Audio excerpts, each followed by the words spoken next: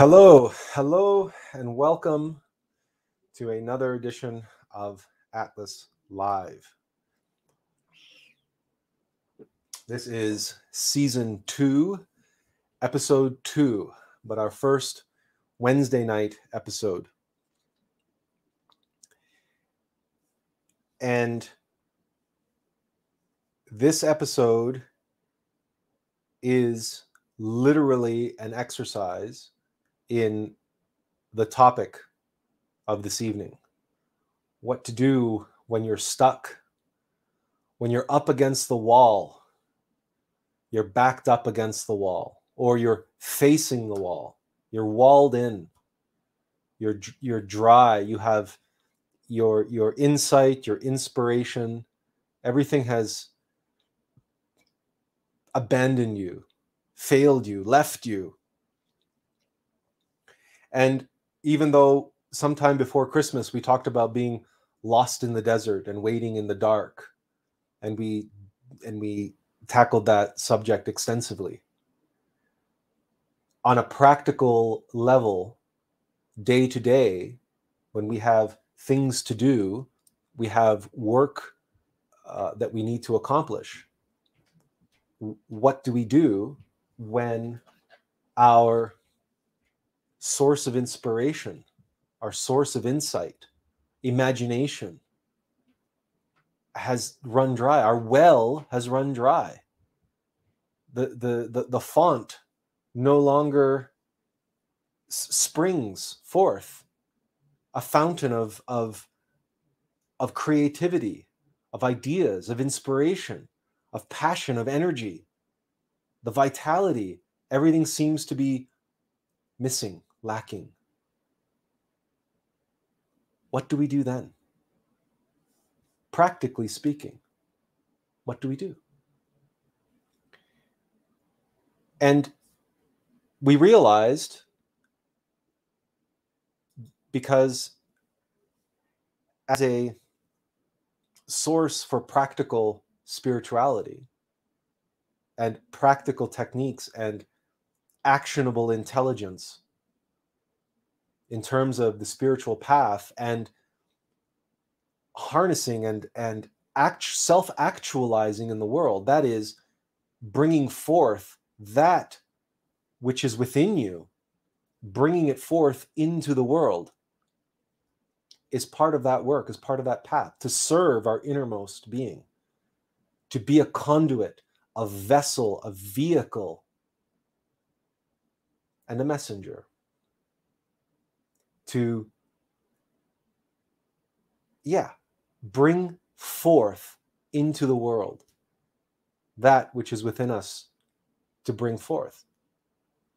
Well, what happens when we turn within to tap that source and nothing comes out of the tap? The well is dry. What do we do then? This is the situation that we've been in for 48 hours in contemplating and preparing for this live stream. We had no inspiration.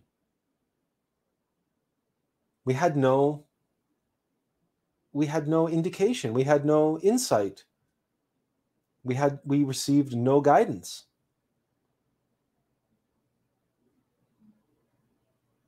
And that's why we had no preview 24 hours ago. And that's why even a few hours ago, we had nothing. And we spent hours on Facebook, engaging with people, waiting for the right thing to show up on our wall that talked about the topic that we needed to address. But nothing that we encountered, nothing that we saw, nothing that there was no click, there was no spark. It was all just this red brick wall. Everything was just the same. Everything was just monotone. What are we going to do? Are we not Attlas? Do our viewers not expect us to be able to deliver them some form of valuable insight?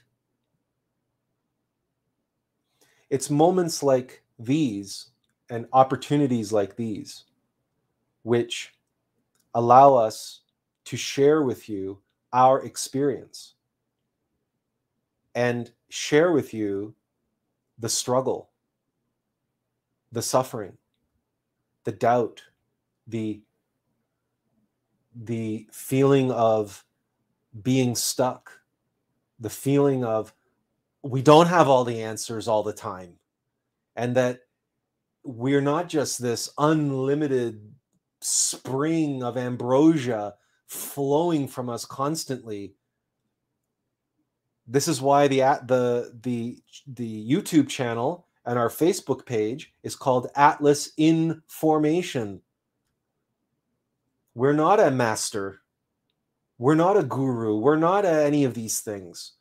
We're like you, lost, suffering, disconnected a lot of the time, most of the time, and dealing with our own demons, dealing with our own fear, our own need to control. Like for example, the need to have a topic, the need to be in control of this live stream, the need to be able to, the fear of what is everyone going to think of us if we don't have something to share with them? What are we going to do? Well, here's what we're doing. This is what we had to offer you tonight. The experience of not knowing what to offer you tonight. Because we know that everyone experiences this. Everyone goes through this. Everyone feels adrift at sea, lost, abandoned. No signs, no breadcrumbs. We've talked about the manna from heaven and the breadcrumbs on the trail.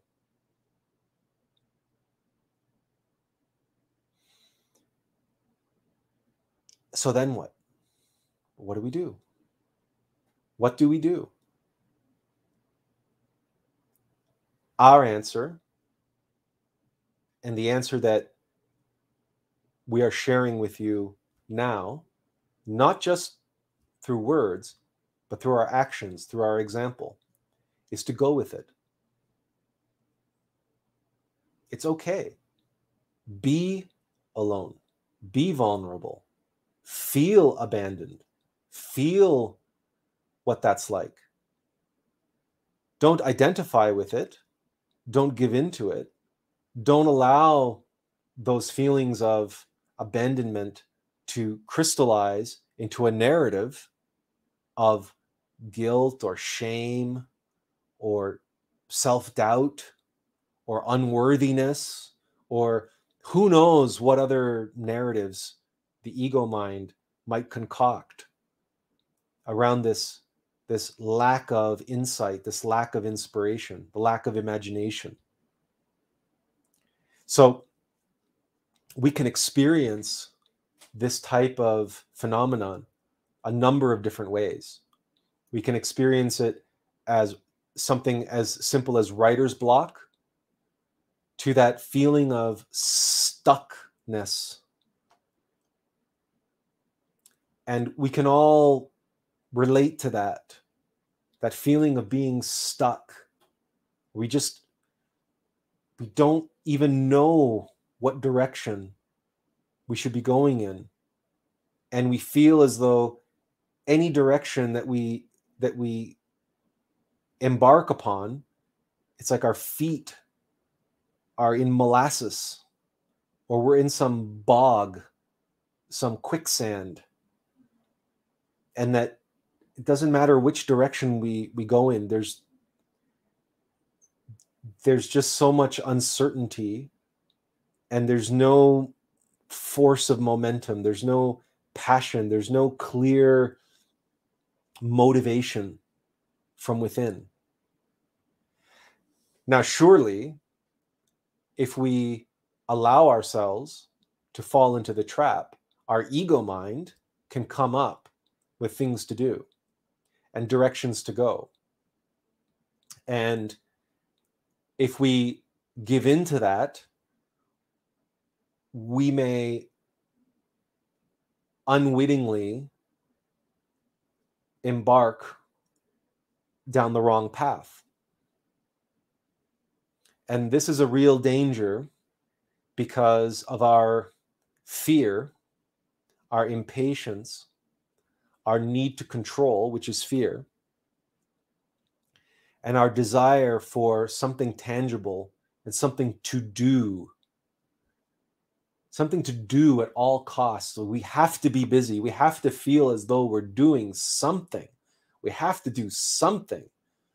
So our ego mind will come up with things to do, if for no other reason than to quelch the boredom that seeps into our psyche when we have no instruction, no inner direction on what to do, what we should be doing, and what direction we should be going in. The ego mind will be very quick to offer up an alternative to sitting and being still and meditating and patiently waiting for the direction to come, for the inspiration to arrive.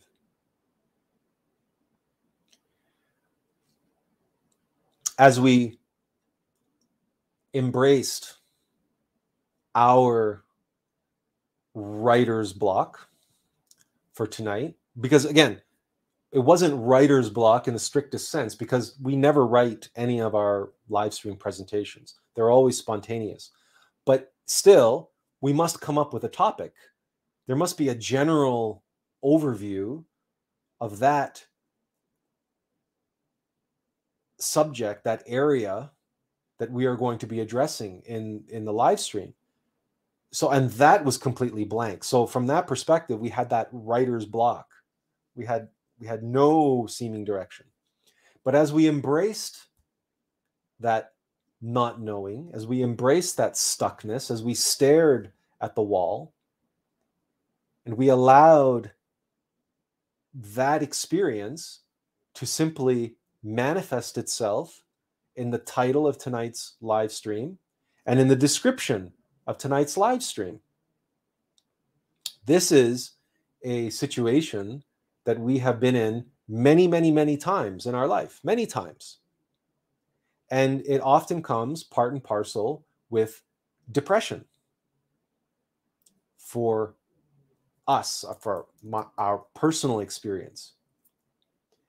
That usually when we are experiencing depression, we are in a dark place and our connection is much weaker. The bandwidth is cut off, as clearly the demon is having a greater effect on our psyche and subconsciously, and draining our energy, and it is difficult to gain access to the insight and to the higher self when we are being drained of our energy.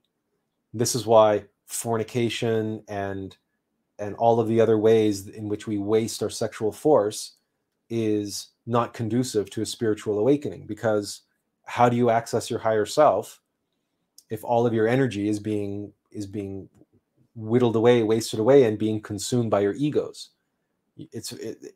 Those two things, you cannot be strengthening your ego over here and which is consuming all of the energy which you would normally use in concentration and meditation and self-observation and awareness and mindfulness to be able to observe and remember yourself, your true self. So very often the writer's block, or the disconnectedness, the being set adrift at sea, comes with that malaise, that melancholy, that depression or that anxiety. And oftentimes it's a self-feeding negative feedback loop. In other words, your depression might be leading to your disconnection, which then starts feeding into and making you even more upset or more melancholy. And then you start down this downward spiral. So you might be in a negative, energetic, and psychological frame of mind. You might be being affected by any number of egos that you deal with on a regular basis. And you might be being ganged up on in the subconscious mind. And this is draining you, or it's causing you anxiety or whatever emotional state that you're in, which is blocking you, obstructing you from accessing your higher self and your source of inspiration. But the fact that you cannot access your higher self and source of inspiration, and now you're suffering from writer's block, but you have work that you need to get done or you want to get done, but you can't because you're cut off. You're staring at the wall, but now the fact that you're staring at the wall starts adding to your anxiety and your melancholy and depression, right? It's compounding itself now. And you can see very quickly, and if you've ever suffered from writer's block, if you've ever dealt with your well having run dry, the well having run dry is a good analogy, because imagine a village or a village leader or the mother of a family that goes out to the well and the well is dry. How is she going to feel about that when water is the essence of life? How can we can't survive without it. And so the natural reaction of someone who's looking after themselves and their family and the village, if you've run out of water, this is an existential crisis. And of course, fear rears its ugly head in an existential crisis.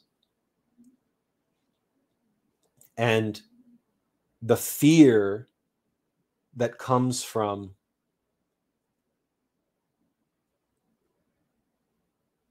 not doing, not acting, just not constantly being in motion. There's an anxiety that arises. And this is one of the reasons why the mind never shuts up, and why we busy ourselves all the time with surfing the web and listening to music in the background or listening to podcasts in the background, and we busy ourselves with multitasking. Why is that? That we busy ourselves and we split our attention in as many possible ways as we can. We think that we're being productive. Our ego mind tells us, oh no, you're being productive. Look, you're doing your work and you're listening to a podcast and you're watching this and you're doing that and you've got this other thing going on in the background and you're making a pot of tea and you're, right? You're being productive. Oh, look how productive you're being.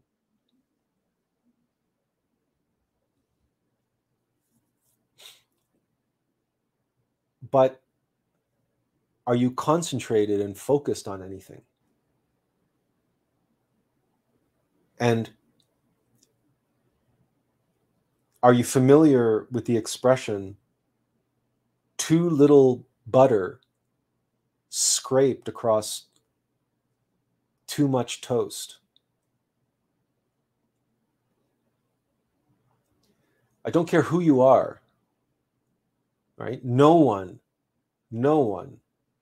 likes a piece of toast that has too little butter scraped across it. This is not the result is not a good result. And the effect that this has on our psyche, on our consciousness, where we are constantly splitting our attention in all of these different ways through ego mind on that superficial level, and unable to synthesize our attention and concentrate. And how can we really go deep? How can we have one eye in and one eye out and remember our Divine Mother, remember our innermost being, remember our higher self? How can we practice true self-observation and self-remembering if we're doing 20 different things, or even 3 different things? Nobody here who's multitasking and doing work on the computer and listening to a podcast and doing something else, nobody here while they're doing that is remembering their Divine Mother. Nobody. Fact. Impossible. Cannot be done. And you're also not observing yourself. You're not in self-observation. All your attention is out there. It's on the podcast, it's on the screen, it's on this, it's on that, it's on the phone call, it's doing it's all the other things that you're doing, which is exactly where your ego mind wants your attention, out there.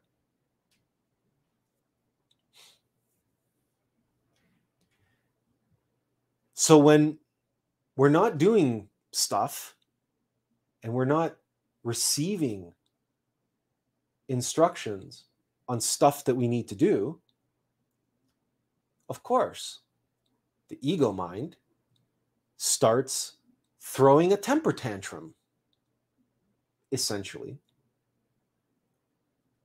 And if it throws that temper tantrum subconsciously, which it often does, deep-seated subconscious anger, that drains our energy from within. Or if it throws a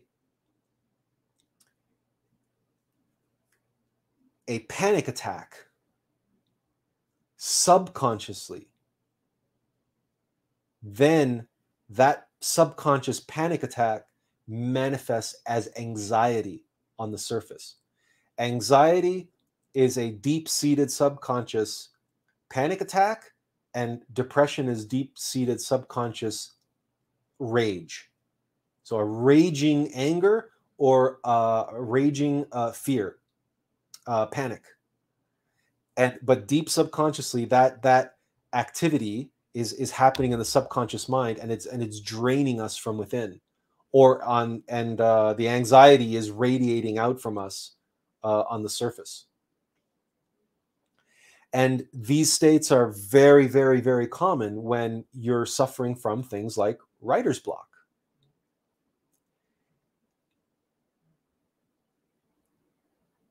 We watched a film on Netflix over the weekend called Tick, Tick, Boom. This is the film starring Andrew Garfield, and it's a wonderful, wonderful little film. It's a musical film about Jonathan Larson. Jonathan Larson, who you may or may not know, wrote the Tony Award-winning musical Rent, which played for 12 years on Broadway. Tick, Tick, Boom is a musical one-man show which Jonathan Larson wrote prior to Rent,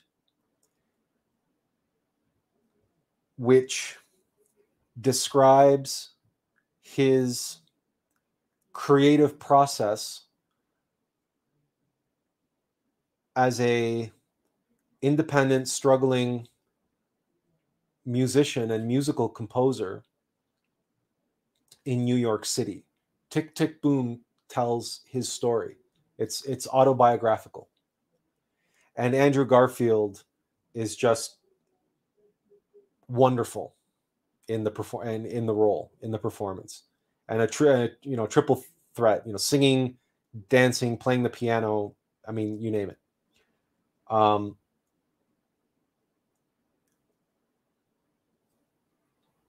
But as you can imagine, because this is about the artistic process, one of the threads going through the narrative and through his story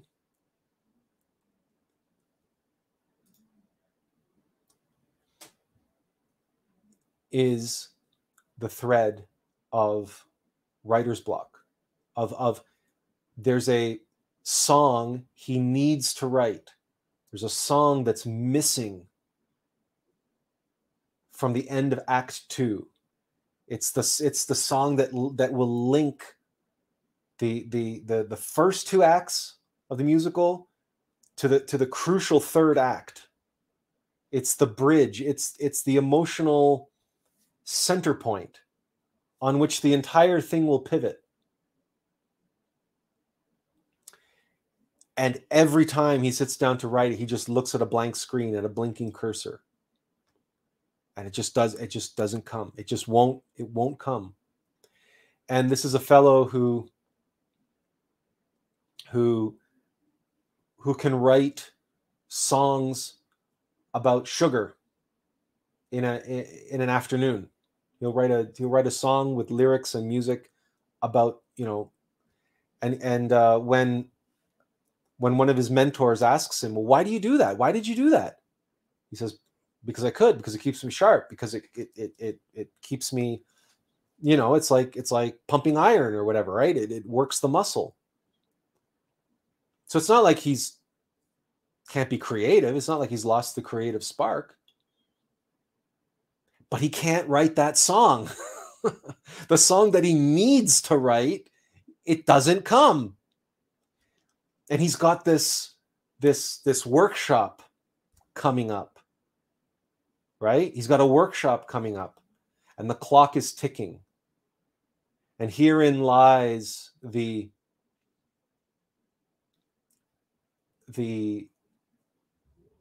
theme, and how this ties into the very title of the work, Tick, Tick, Boom. And we won't tell you about the boom, because, in show business, and as in life, as in all things can explode in one of two ways. And sometimes explosions are a double-edged sword. Suffice it to say, the clock is ticking. His entire thing rests on getting this song. And every time he sits down to write it, it's a blinking cursor on his Macintosh. And of course, there's all kinds of fallout from this, right?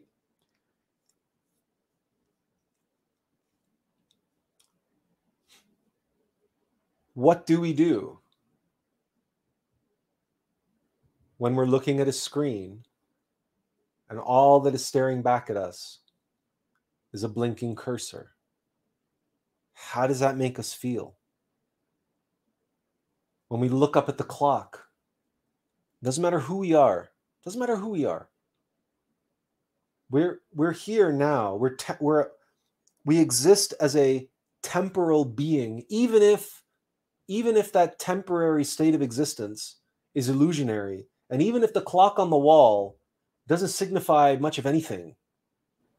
Time for us is very real, even if it doesn't exist. It doesn't matter. For us, in our temporal experience,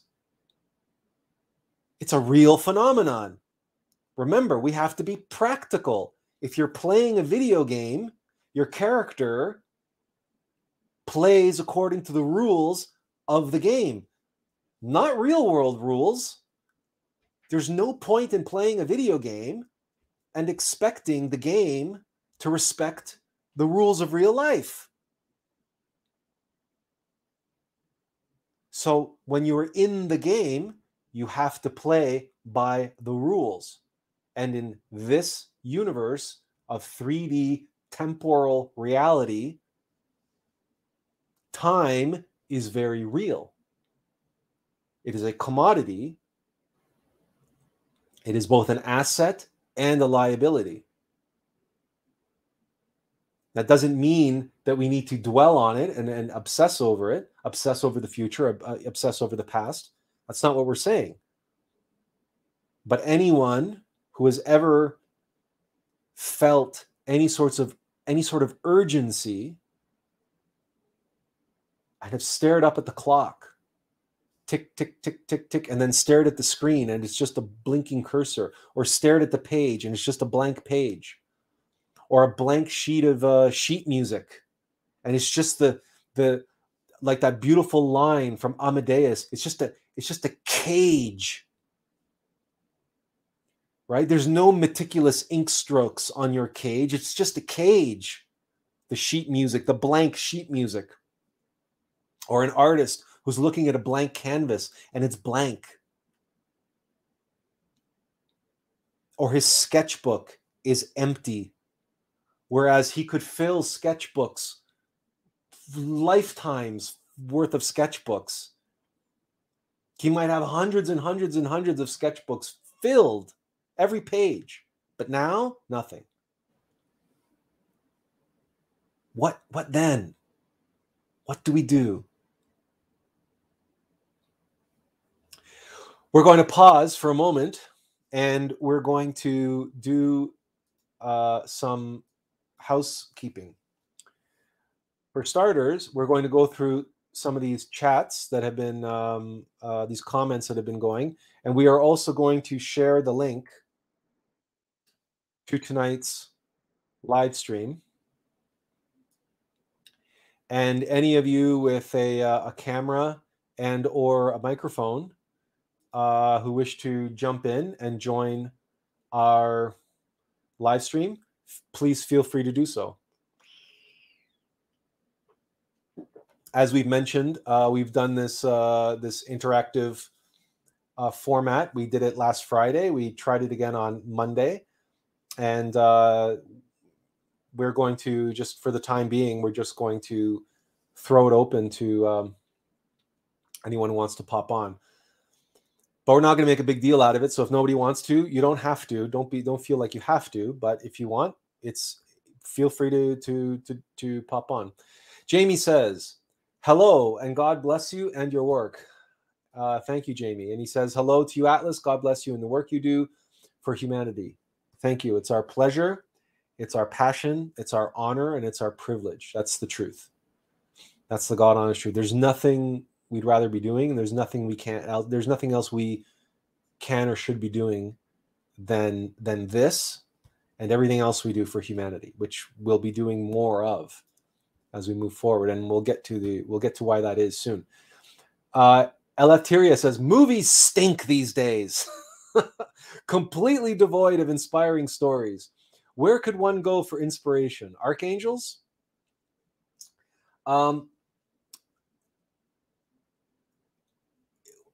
So our discussion tonight should alert you to the fact that, yes, surely most movies stink. Most movies stink. And surely that's the case. But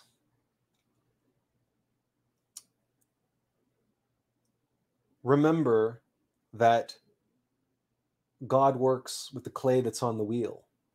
And even among a field of chaff, there is always some wheat. Okay, that we can always find a diamond in the rough. And there's so many different cliches and whatnot which describe this phenomenon, that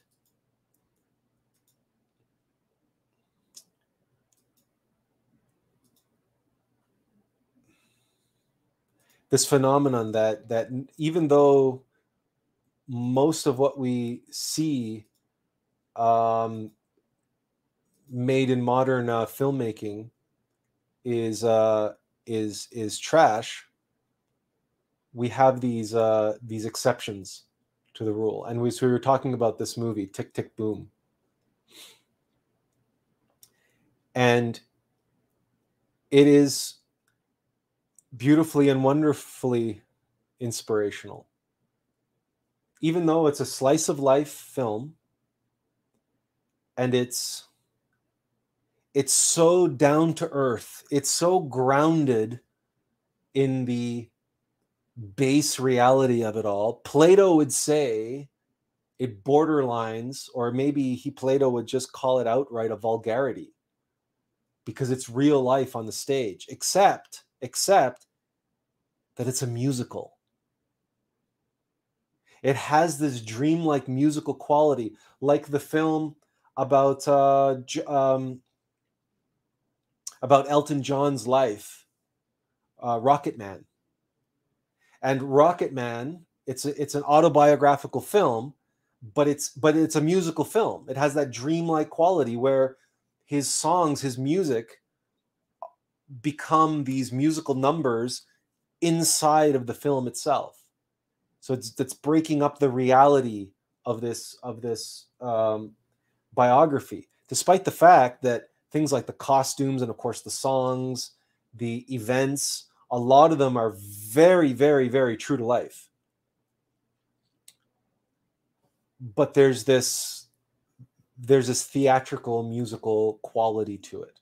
And so Plato, as disgruntled as he might be, that it is so grounded in reality, he would not be able to argue against the musicality of it and the operatic, the musical theater aspects of the film, which takes it to a different level, a dreamlike level, a space of imagination, a space of heightened reality. Because, of course, in music and in lyric, we have the capacity to reach truths which straight up dialogue on its own could not necessarily attain. There's these emotional truths and universal truths, which, that's why opera is the highest form of, certainly, performance art, because of all the amalgamation of all of these different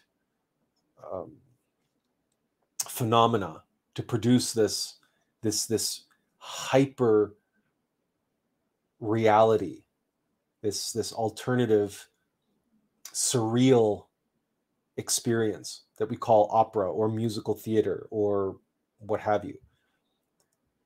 And this is a film from 2021. But having said that, we agree with you, Eleftheria. Most movies stink these days. In fact, another film that we could talk about that also came out in 2021, that is based on a sublimely esoteric and psychological work, was Dune. Denis Villeneuve's Dune. And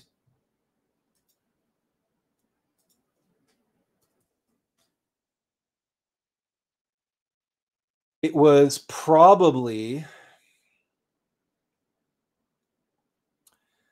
I mean,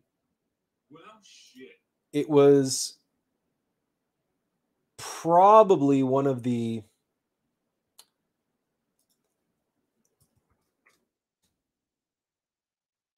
most,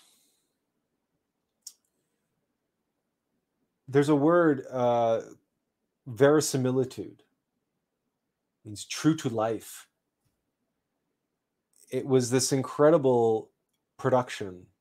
It was an incredible filmmaking achievement in filmmaking. But it left us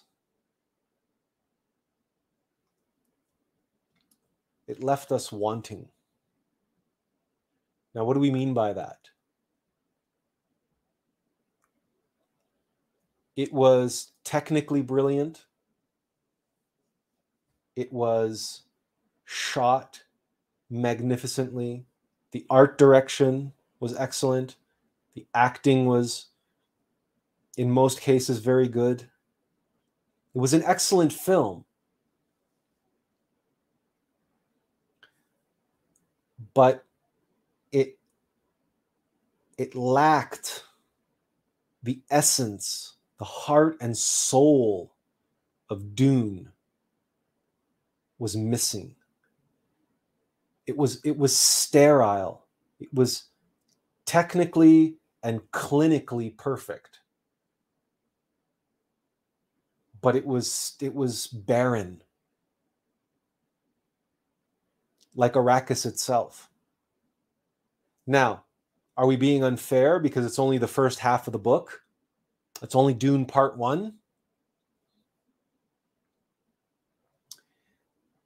Perhaps. But when we went back and watched the David Lynch Dune from 1984, we made an effort to pay particular attention to the first half of the film. And it was much warmer. It was much more voluptuous. It was much more immersed and seeped in the lore and the magic and the myth of Frank Herbert's masterpiece. It was perhaps overdone. It was perhaps a little bit too flamboyant and too over the top, as David Lynch has been known to be. But we can easily forgive him for that when he was trying to bring to the screen a work that was widely believed to be unfilmable, that Dune was unfilmable. So, in general, we would agree with you, Eleftheria, movies stink these days, even good ones, right? Because you can have a really, really good movie, again, like Dune, that leaves you empty, empty inside, in which case, what was the point? There was no, if it doesn't, I would prefer to watch a half-baked, half-ass, low-budget, bad special effects, technically inferior movie from 1984 that embodies the soul of a narrative, of a mythology, of a story, than the 2021 technically perfect film that seems to be completely devoid of that soul. And this is the world that we live in today, these days, isn't it? If you were to speak to my brother, my older brother is very passionate about automobiles. He loves automobiles, and he loves the thrill of driving and just the joy of driving. This is one of his passions in life. And he suffers from the reality that with each and every passing year, automobiles are becoming more and more technically superior. They practically drive themselves already, right? But when you talk about sports cars and the joy of driving, one of the joys of driving is the feeling of connectedness that an older sports car and a simpler design, that simpler times, rack and pinion steering, or just simple hydraulic steering, the one-to-one connection between the steering wheel and the turning wheels on the road. It gives you this connection to the road, the connection through the machine, man and machine as one. But modern cars have so much electronics in them. They have so many computer systems and traction control and intelligent all-wheel drive and torque vectoring systems and all kinds of stuff that separates the driver from the road. Because all of these electronic systems are not analog, they're digital. And you cannot directly feel the road through the wheels, through the steering wheel anymore. There's no feedback. And if there's no feedback, it's like there's something in the driving experience which is lost. The essence of the joy of driving is it's sanitized. It's taken out of that experience. And so my brother and sister-in-law, one of the things that they did in 2021 is they bought a pair of motorcycles. My brother, who I never saw him interested in motorcycles, as far as I know, ever in his life, and all his adult life was always, he always had sports cars of one form or another. But now him and his wife are now riding and enjoying when they want to go out for a ride on their motorcycles. And now they can get that feeling again, that analog connection, that feeling with the road, the feeling of the wind in their face, in their hair, or whatever the case may be. But I mean, there's that joy now returning to that analog experience,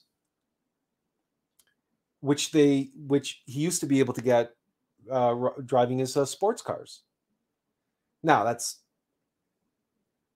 we share that as just an example of the degeneration and how people think of technology as this constant progress. But there's an example, and look at vinyl records. Look at how vinyl has made such a huge comeback. Because there is something about the sound of a vinyl record. There's that analog. There's something more visceral and real to it.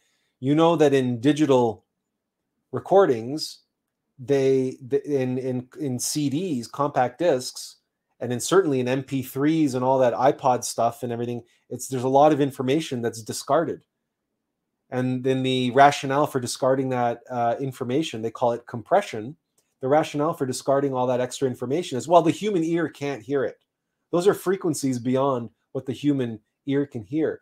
Yeah, but what about the rest of us? What about the subtle bodies? What about the energetic bodies? What about all? There's a warmth to hearing live music or to listening to vinyl records where you can feel those frequencies, even if you can't hear them technically, audibly. But when you listen to live music, or when you listen to a vinyl record through a very good stereo system, through analog,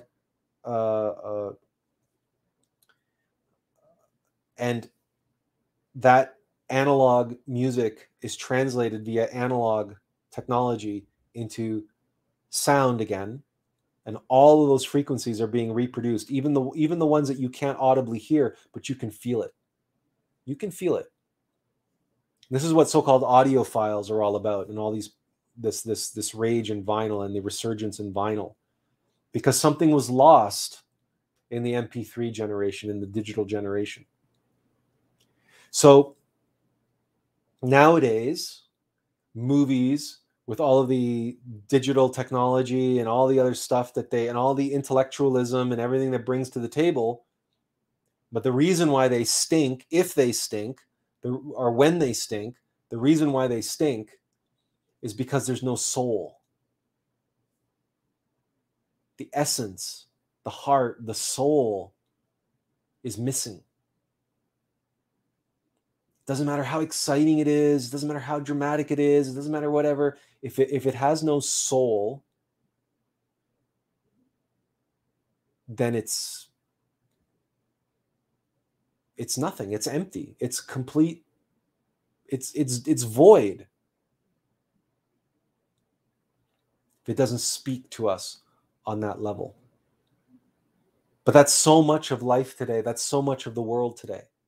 This superficial, material, technocratic, right? It's like modern design or whatever. You go into somebody's kitchen and you feel like you're in an abattoir.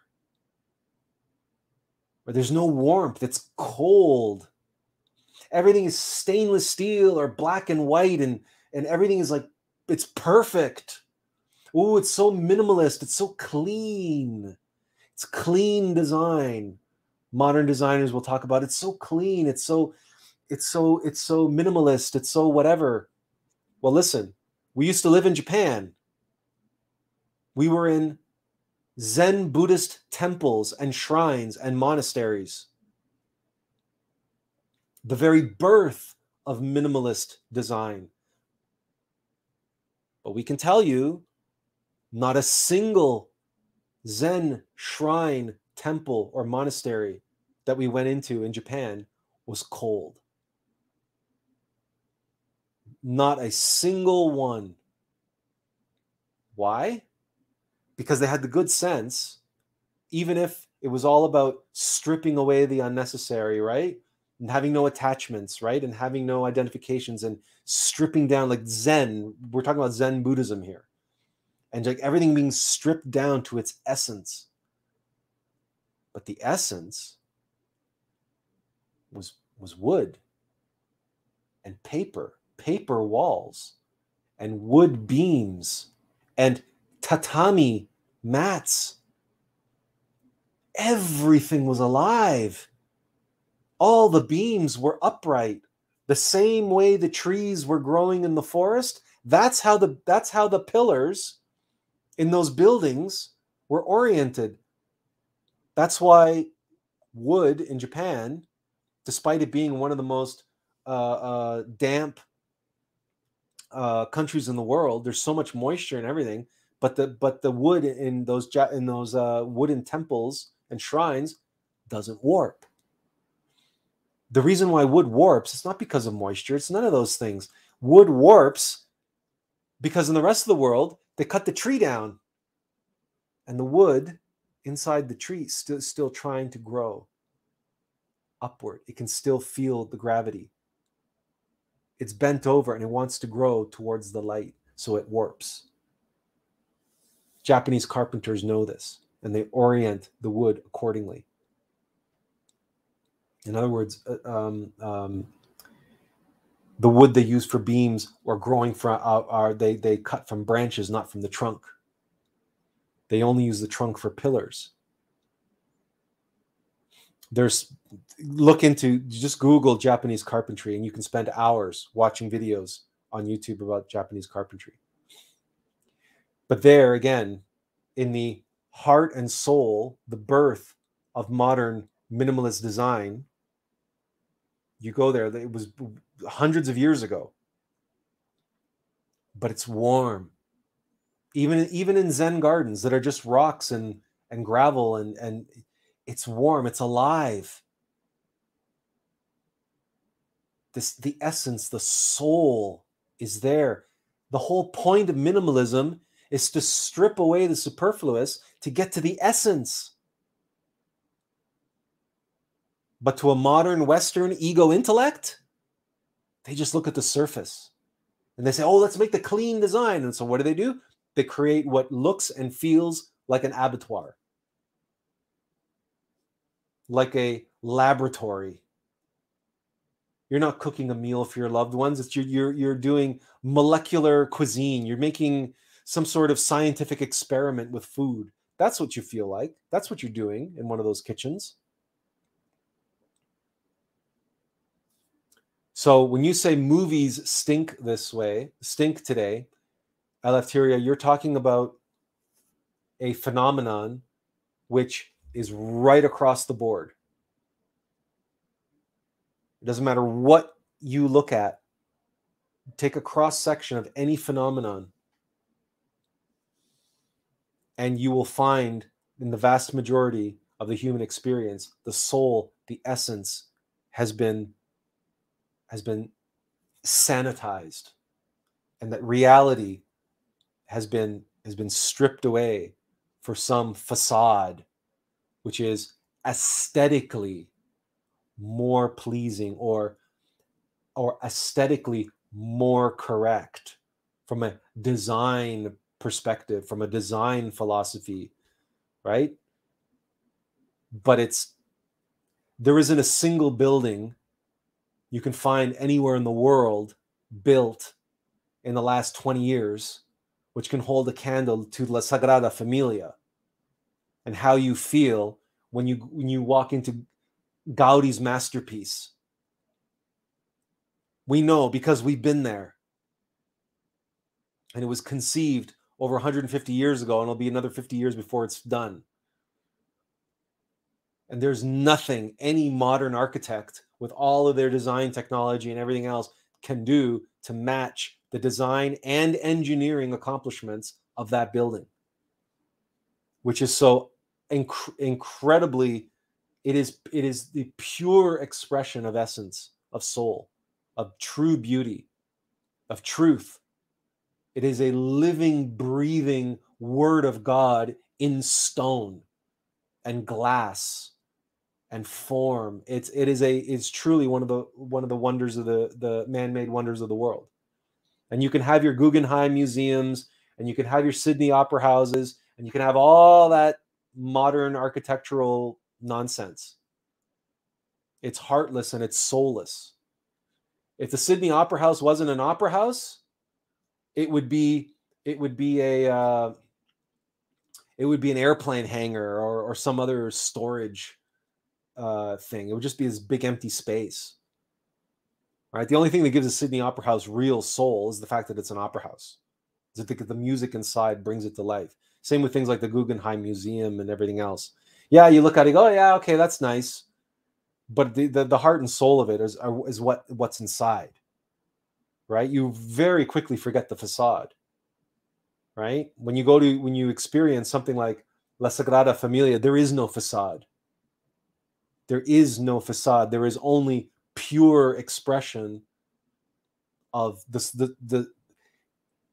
It is an embodiment. It is a living, breathing temple, like the Zen shrine or the Zen temple, which is stripped down to this bare minimalist everything. But the whole point of it is to bring out that essence, that soul, that foundation, that which is real, that which you feel here with every fiber of your being, and that you know and you connect to, and you really don't really care what's on the surface. It's like when you meet your soulmate, you fall in love. It's like you fall in love with, and their external form for you is just the perfect expression of the soul that you're falling in love with. Or when you look at nature and you see that songbird, that canary or whatever that's singing its song, and you just look and you see the beauty and perfection of nature. You're not going to start deconstructing it on some aesthetic level, like the ignorant intellectuals might. So all of that plays into when we talk about movies stink these days and why they stink. Genevieve says, a lot of work, really hard to destroy the ego mind. Worse than I thought. Harder than you thought. Harder than you thought. One of the greatest lessons to be learned that you keep learning is gratitude. a way of communicating your appreciation with Source, even when you can't quite seem to click on all cylinders. That you're still thankful for the gifts you've been given, and the granular whole of the workings of the path. Tonight's live stream wouldn't exist in this form had we not been stuck.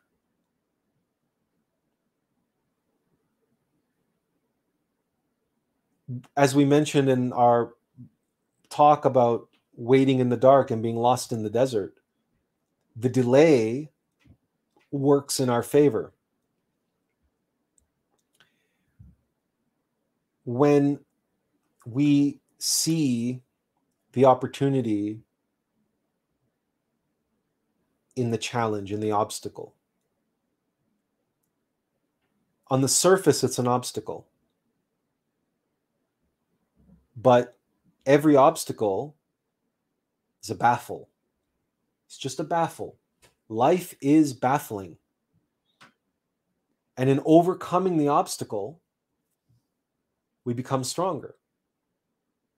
But not every obstacle. If we observe water, and if we observe how water copes with baffles and what water does, water swirls. And it swirls in on itself before it passes. It allows itself to be stopped by the baffle, and it turns in on itself, and it spirals in on itself. And it's that spiral motion that creates living, structured water. If the water just hit the baffle and then went up and over the baffle, then it wouldn't become structured living water. It must go through this spiral motion. It must go through the alm of life, the hero's journey. And it keeps facing that baffle, and it keeps swirling around until it's ready to overcome it. And it won't overcome it until it's ready, because that's how it works. That's how physics work. That's how the alm of life works. Think about any other thing, any other obstacle that you're bumping up against. If you are a pianist, there's a wonderful film. Jeffrey Rush stars in it, and the name of the Shine. The film is called Shine, starring Jeffrey Rush, and it's about a musician who suffers from let's call it mental illness, mental challenge. And there's a part of the film when a young Jeffrey Rush, the same character that Jeffrey Rush plays, but as a young man at Juilliard or whatever musical academy he's studying at, and Sir John Gielgud, the actor Sir John Gielgud, is his mentor and his instructor, and he's trying to learn a piece by Rachmaninoff. Now, Rachmaninoff is famously or infamously composed some of the most difficult and challenging piano concertos in all of the classical pantheon. And it's the Rachmaninoff's fifth piano concerto in whatever note, A, D, whatever. We're not a musician, so we wouldn't know these things, the details. But it's the Rock 5. That's what it's called, the Rock 5, Rachmaninoff's fifth piano concerto. And this young fellow has chosen this to be his his graduating, his final exam is to play this piano concerto in concert. And the film Shine, that first act of the film, is about this young man bumping up against the wall of the Rachmaninoff's Fifth Piano Concerto. And it's like water that's caught in this whirlpool at this baffle. It's going around and around and around and around and around and around, and it seems hopeless. But each time that water is becoming a little more structured and a little more alive, and it's going a little bit more into the center, into the center, into the center, and center, and then finally gets to a point where he can break through and get over that baffle. And when he finally overcomes this hurdle, there's a profound transformation that takes place in him as a character and in his life. And his life is never the same. And that's what the film pursues as a film. And the question that the film asks is, did the Rachmaninoff Fifth Concerto, did it free this young man so that he could shine, or did it break him? And it's really up to you as the viewer to decide that for yourself. But the bottom line is that that transformation was only made possible because of that struggle. And when we meditate and when we remember our Divine Mother, and we remember that our Divine Mother is she who orchestrates all of the tests and trials and ordeals that we face in life, including the walls, the baffles that make life baffling to us, and all the struggles and the tests that we face, including the tests of patience, the test of faith, tests of faith. We realize with great gratitude, like everything which we have spoken tonight was born of the fact that we had absolutely no idea what to say tonight. We had no idea where this would go. All we would do is start off talking about how we were stuck, how our back was to the wall, and how we were facing a wall. And now we are nearly an hour and 10 minutes into this live stream. And we have shared, and we started talking about this film even before we read Eleftheria's comment about how there are no good films. We had already shared our feelings about the inspirational film Tick, Tick, Boom, which you can watch on Netflix if you have a Netflix membership.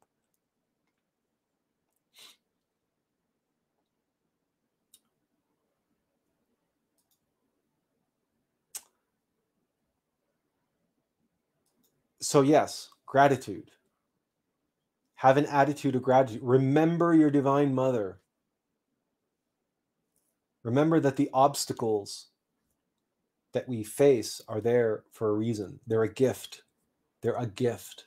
And all we have to do is receive that gift and embrace that gift. And the answers will come. What we need to do will come when we learn how to be, when we learn how to be done. As right now in this moment, we are being done. We are simply allowing. We are being like water. We are allowing. We are going with the flow. We're not resisting anything. We're not trying to control anything. We're not trying to premeditate anything. We're not concerned about what other people think. There's no destination for us to arrive at. Nothing. We're simply flowing. Like Bruce Lee said, be like water. Be like water. Genevieve says, raising a child and destroying the ego mind in the same time is a struggle. I don't know how to deal with my child crisis no more. it's a challenge. Certainly, without getting into any details or specifics, children test our patience, but children are also tremendously, depending on the age, children are remarkable, beautiful, and magical in their innocence, and they're also hilarious in what their imaginations can come up with, and how they're exploring and discovering the world for the first time, and everything is new to them. And so certainly, but they are also mirrors to us. They will often have many of our traits and many of our defects and vices.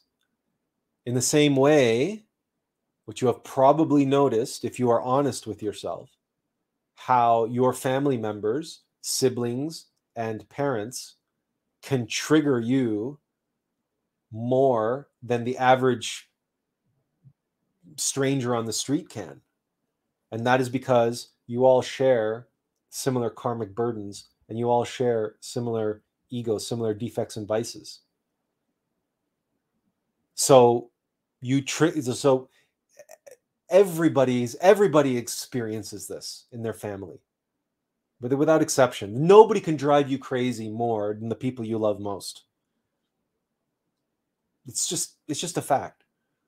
The greater the connection you have on that heart level, the greater the energetic connection. That energetic connection includes all of the energy, all the soul, all the consciousness, which is bottled up inside those egos. And so we have this tendency to be triggered by and to trigger our family members. Nobody drives us crazy more than our own family members. So as a parent,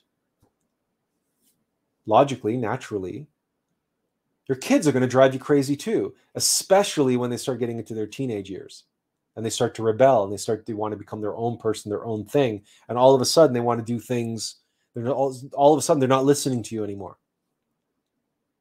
They're not, you can't control them anymore. And this desire to control comes from fear, which we understand is a very, very, very strong animal nurturing instinct, to be afraid for one's children, to be afraid of what might happen to them.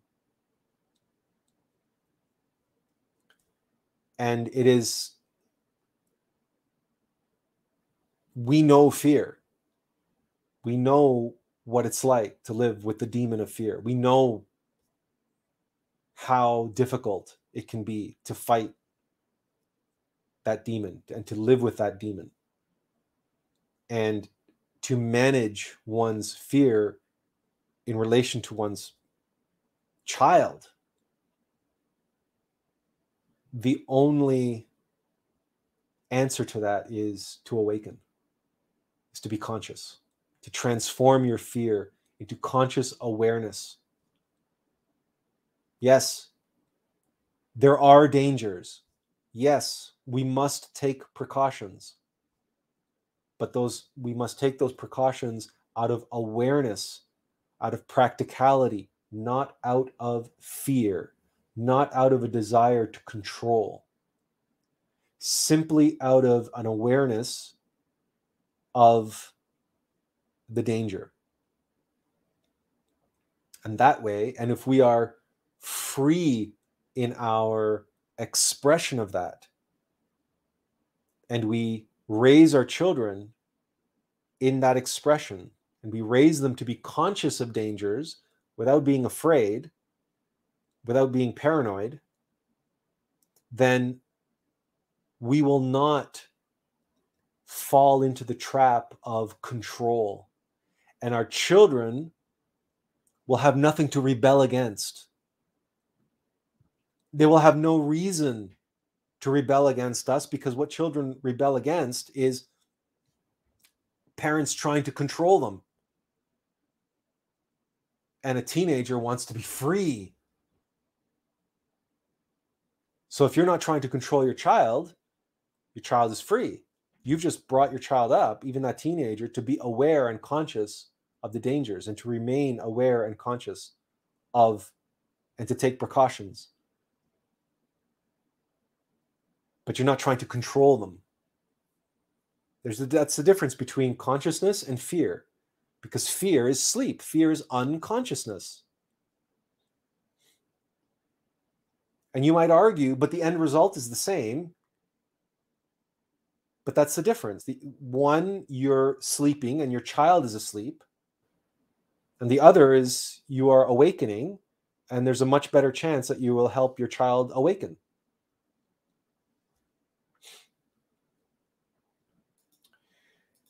Joel says, naturally, the elimination of those aggregates is performed in a progressive manner, since many of them are processed within the 49 levels of the subconscious. This means that any psychological defects is represented by thousands of psychic aggregates that are begotten and developed within the 49 subconscious levels of the mind.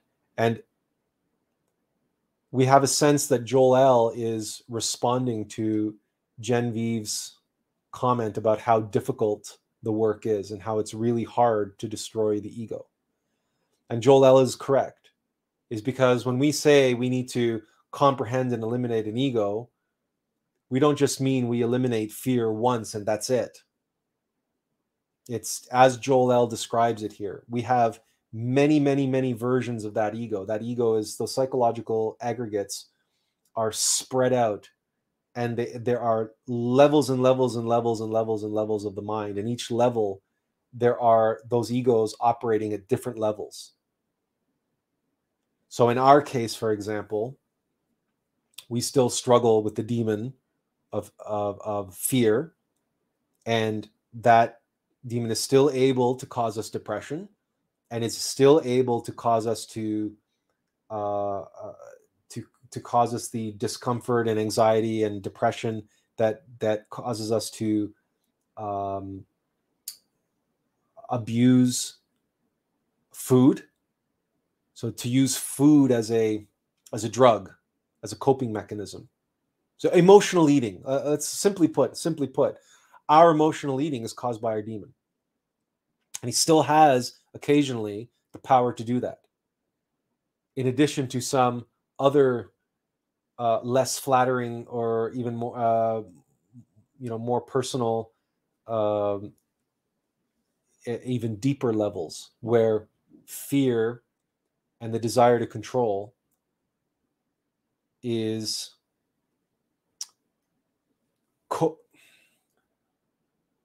there's coercion.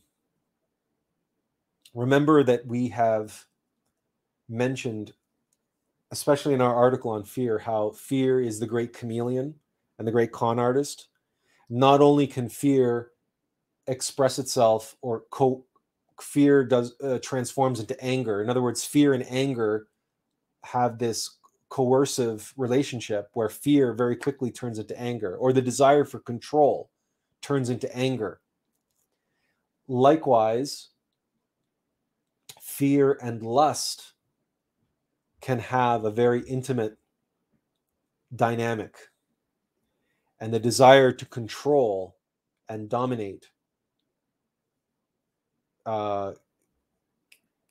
it has an intimate relationship with lust, and we can see that expressed rather unfortunately in probably 99% of pornography, and in a great many soft porn and so-called erotica, and what's considered, and there's an entire subculture of eroticism around domination and submission.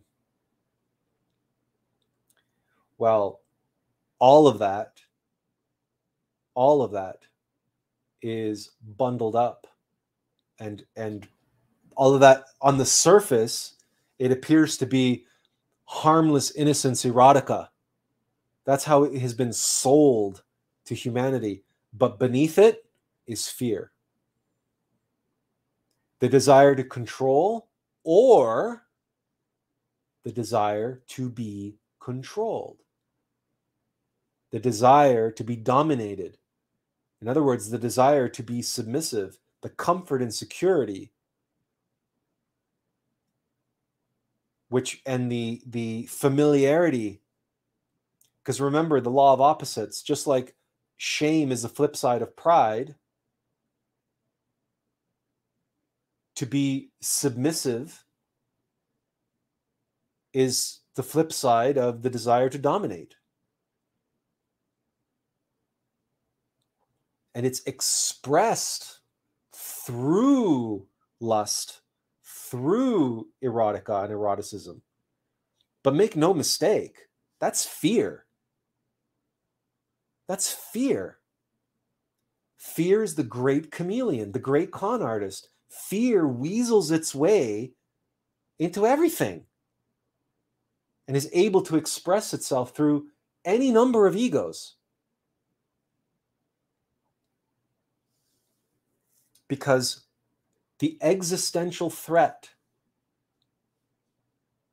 fear is the primal, mechanical, reactive program designed as the fail-safe against death, against the existential threat. The threat to the mechanical being, the self, the false self. It's every existential threat to the false self. Fear is the failsafe. Fear is what leaps into action.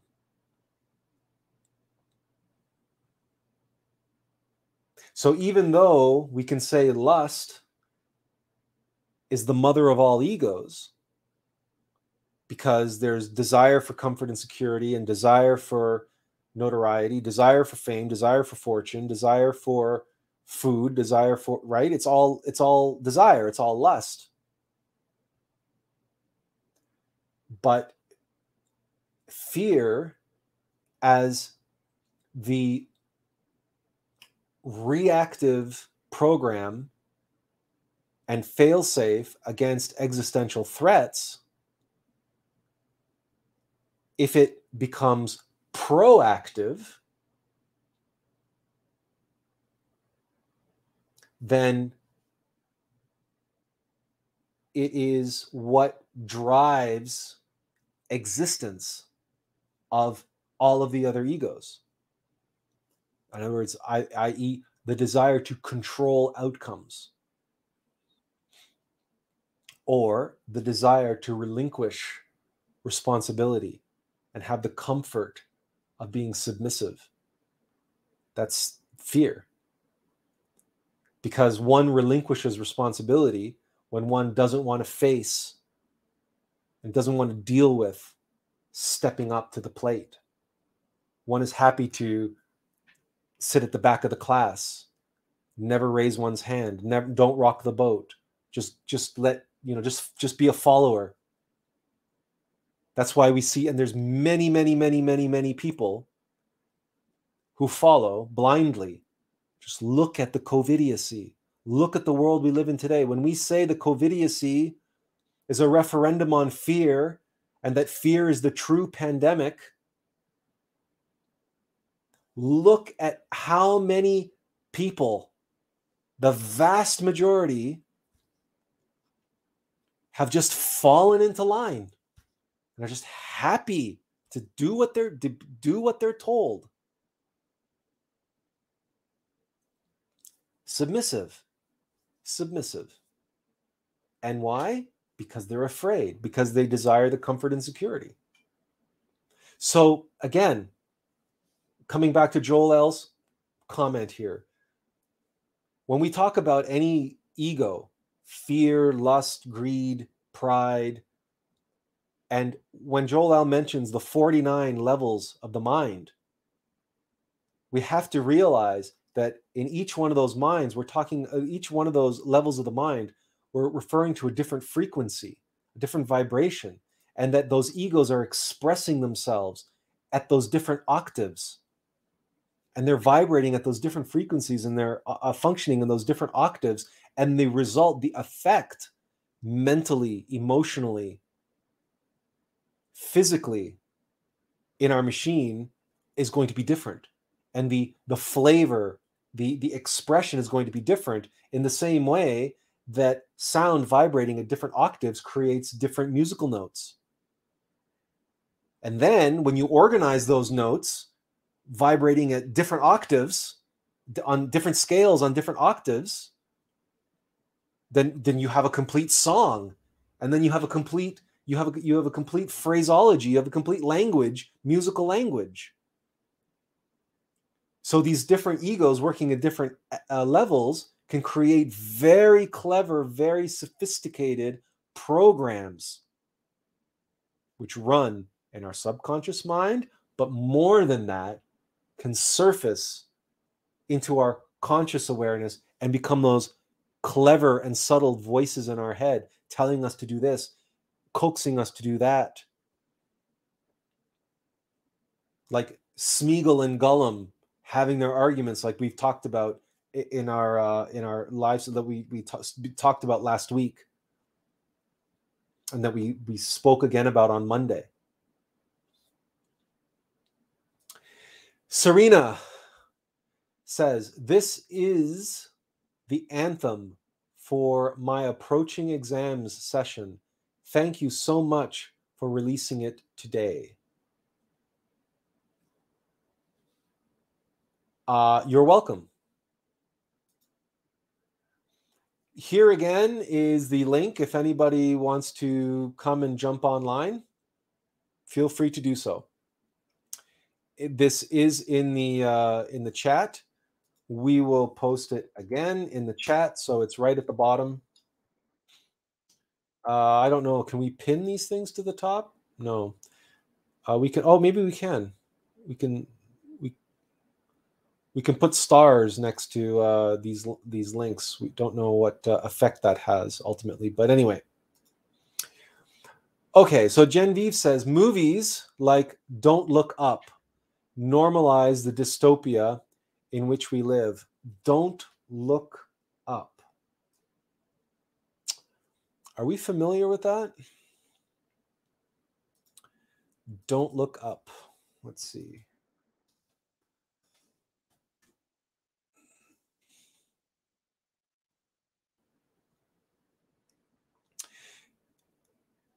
Based on truly possible. So we're not familiar with this. Oh, wait. This is the, someone just told us about this film, that we need to watch this film. So we're going to watch this tomorrow night. And if it is as significant as we've been told it is, then we might be talking about it on Friday. Remember, Genevieve, that the filmmaker who made this film, Don't Look Up, and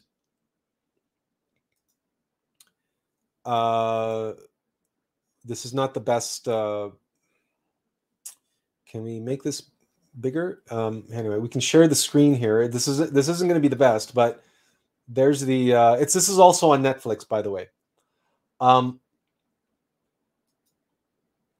The filmmaker who made this movie also made The Big Short, and he's made other films like Moneyball, and he makes these movies as a commentary on the dystopian nature of society, not to normalize it, but to reveal it, to show the insanity of it, to show it's satire.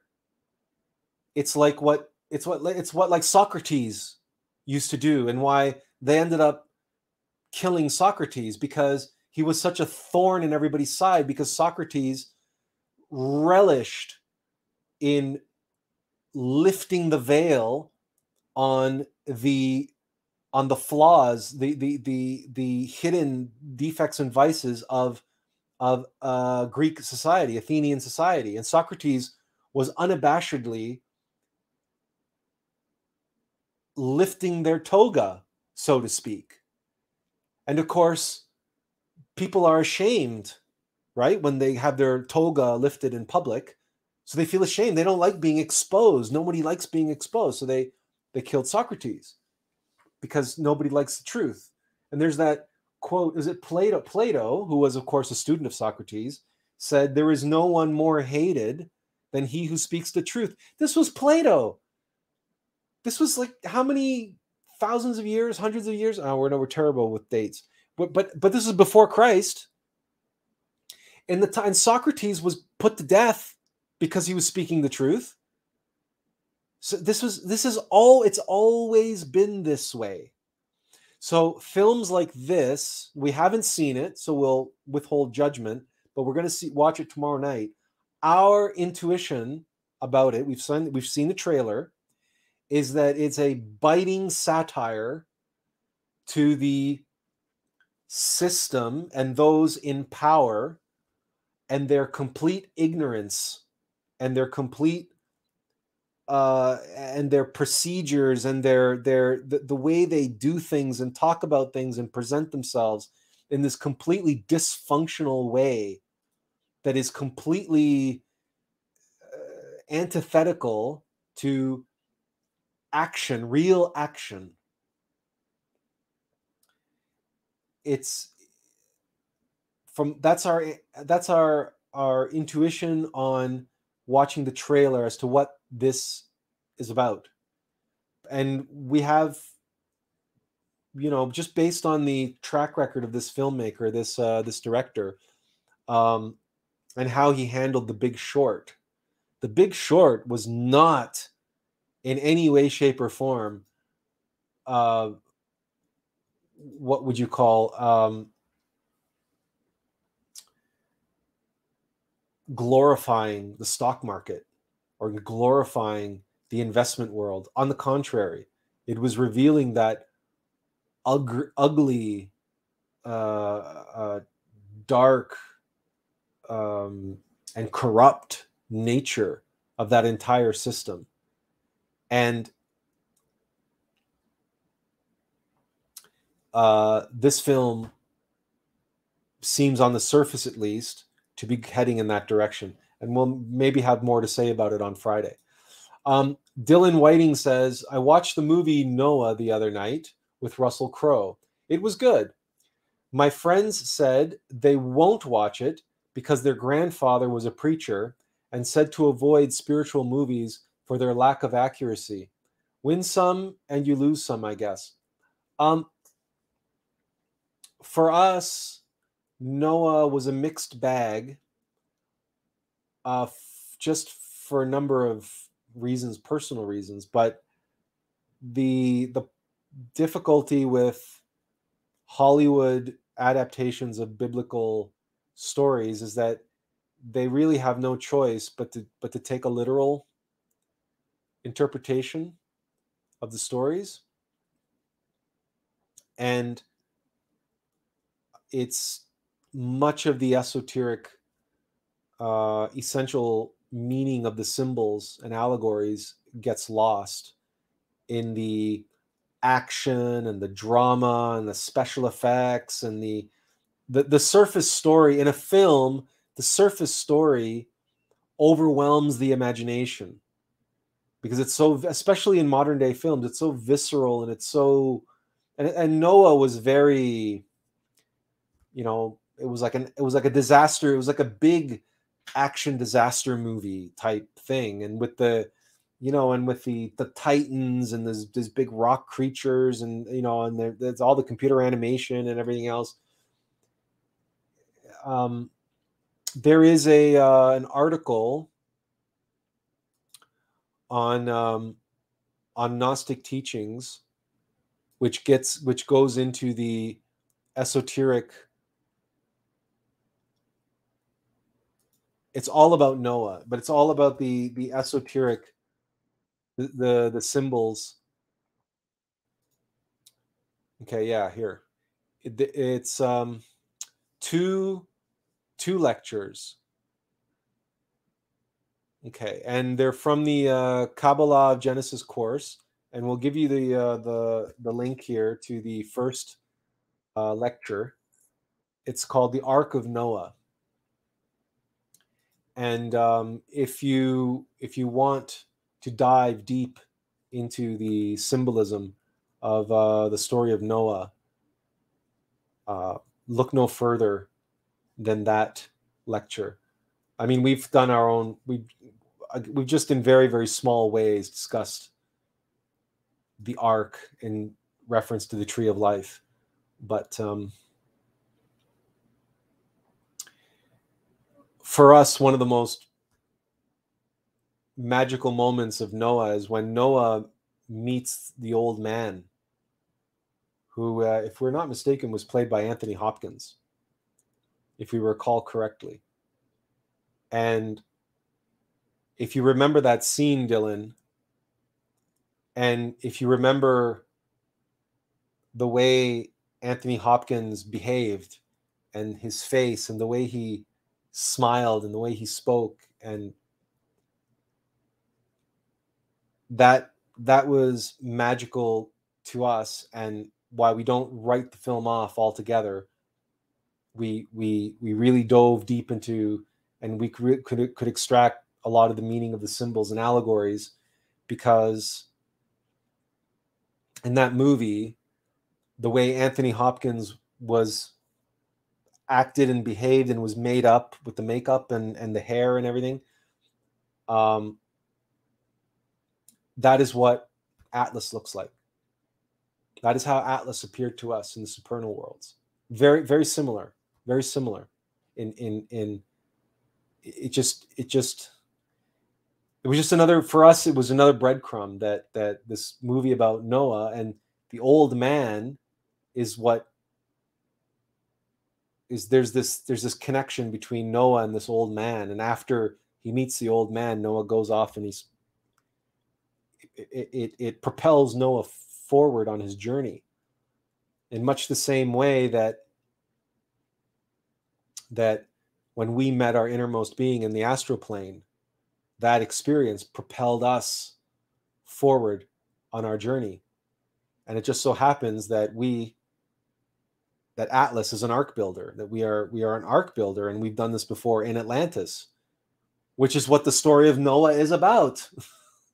So our appreciation for that film, again, it's a mixed bag, because for all its faults or for all its shortcomings, it touched us in such a deep personal way based on our own experience. And if any of you are interested in knowing what Attlas looks like, Attlas doesn't look like this. This is Attila, right? This is not Attlas. If you want to know what Attlas looks like, we can't take a picture of Attlas, right? Because we can't take a camera with us into the astral plane. We can't take a selfie with Attlas. But if you want to know what Attlas is like, watch Noah with Russell Crowe and pay attention to the scene with Anthony Hopkins, the old man. And if you want to know what it was like meeting our innermost being, if you want to know what it was like when we met Attlas, watch that scene and realize that scene took me back and took us back to that experience. It was like we were watching ourselves meeting Attlas on the screen in this movie about Noah.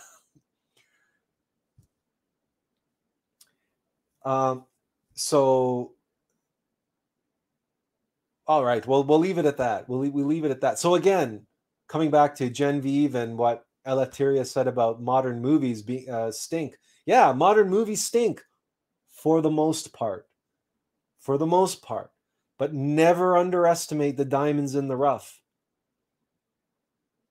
We've spoken about Man of Steel before. The Zack Snyder Superman movie. And at the end of Man of Steel, we sat in the theater bawling our eyes out for the entire duration of the credits. Tears of sheer joy. Tears of sheer joy. Because Man of Steel, Superman, is a true human being in the Iron Age. That's why he is the Man of Steel, the Man of Iron, a true human being. He's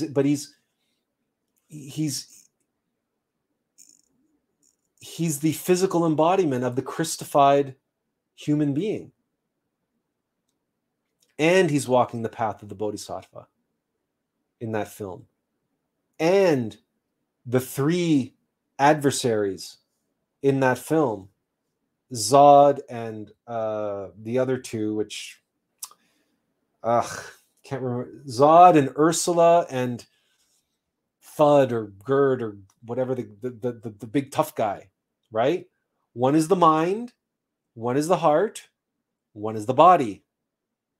The three adversaries who are 666. But Superman overcomes them. He defeats them. He overcomes the three mountains.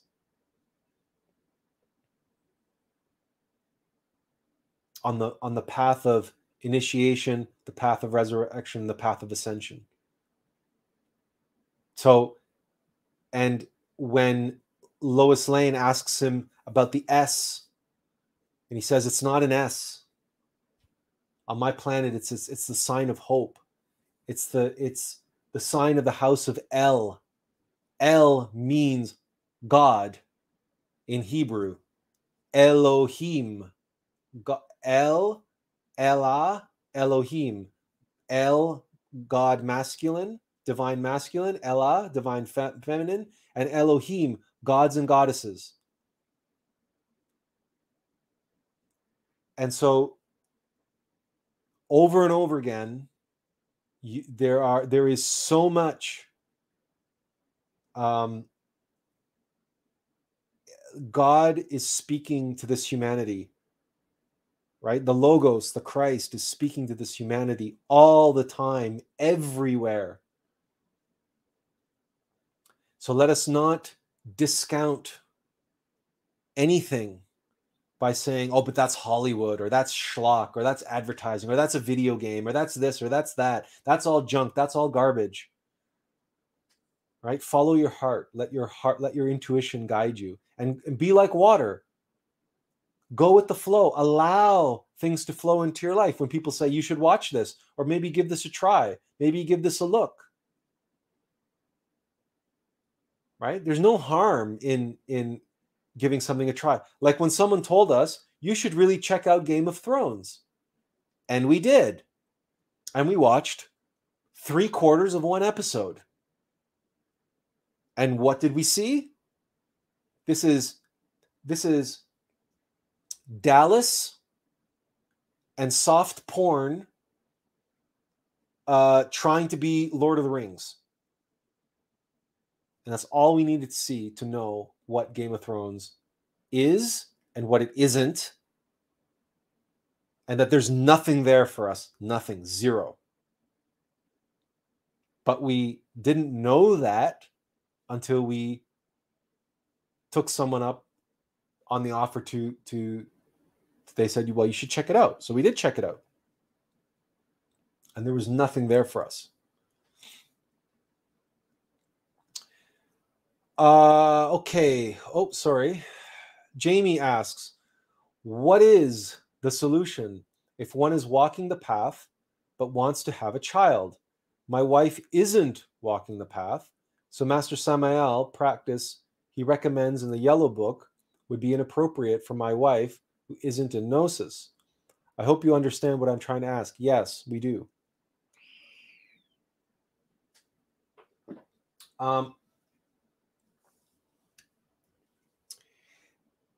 This is it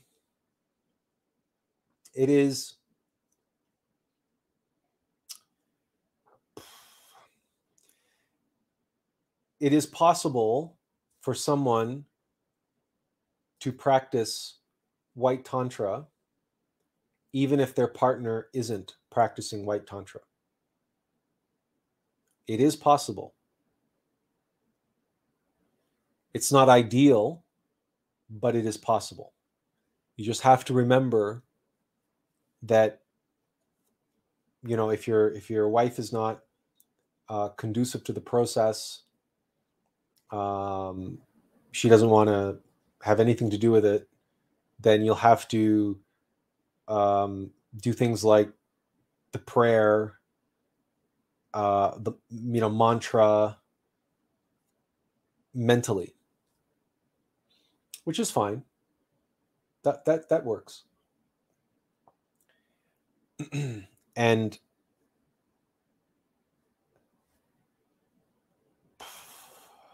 the reason why Master Samael says that someone who isn't on the path should not practice white tantra is because it's possible to awaken negatively. It's possible to awaken through the ego. If you are practicing white tantra but aren't eliminating your egos, aren't meditating on your egos, then you are becoming a hastamusin. You are awakening the consciousness that's still bottled up inside the ego. You shouldn't do it. You should only practice white tantra if you are on the path, if you are dedicated to transforming yourself. So again, the key to white tantra is the awakening of the kundalini, which takes place in the sexual act. So you can practice it with someone who's not practicing white tantra. You can do it. And in terms of having a child,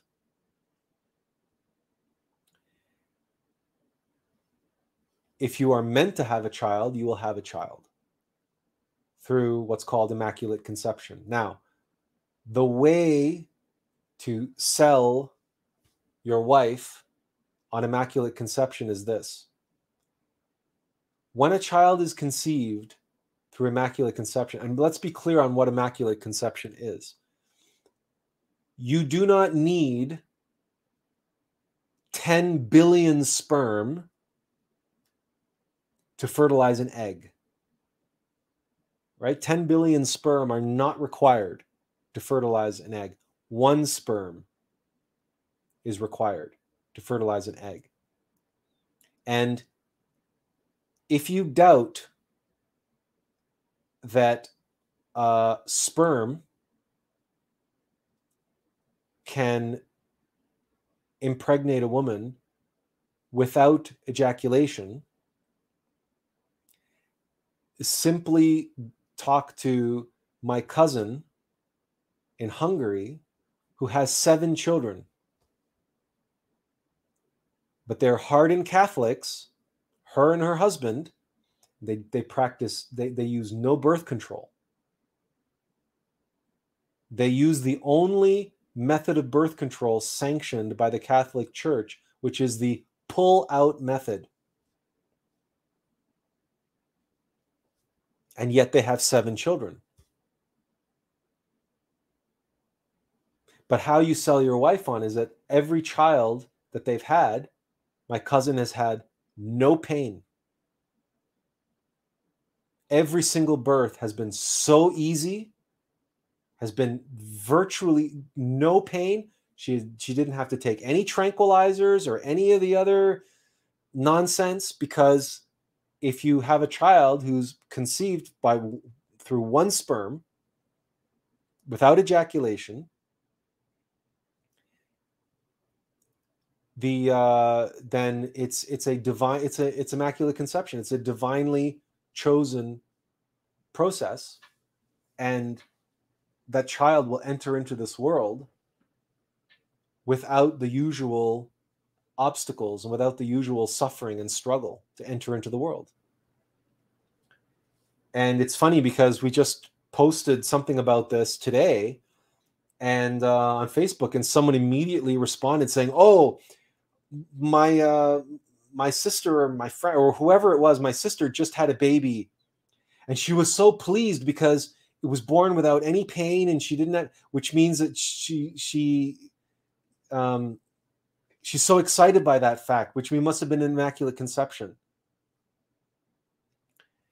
So this is a well-known phenomenon.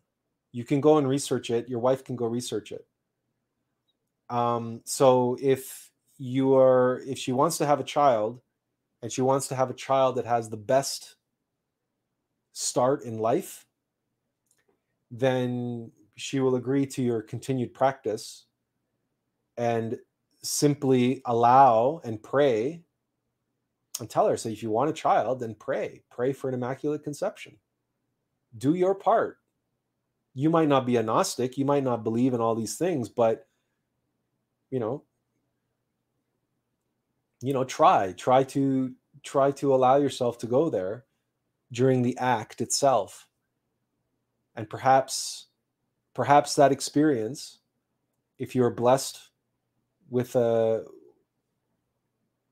conception, perhaps the experience of that, your wife's experience of giving birth that way, perhaps that will be the experience that she needs to transform her reality and her realization that there's more to this than just some religious belief, that there's actual metaphysical science behind all of this, behind Gnosis. We hope, Jamie, that helps you. If not, you can follow up, or of course you can always contact us privately if you need some more information. Genevieve says, stolen history. The history of the World's Fair about ancient designs. Very interesting.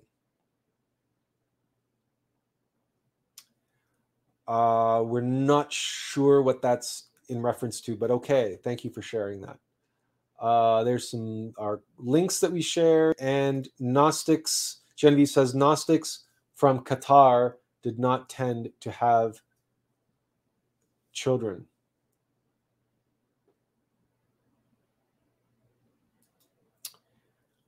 We'll take your word for that.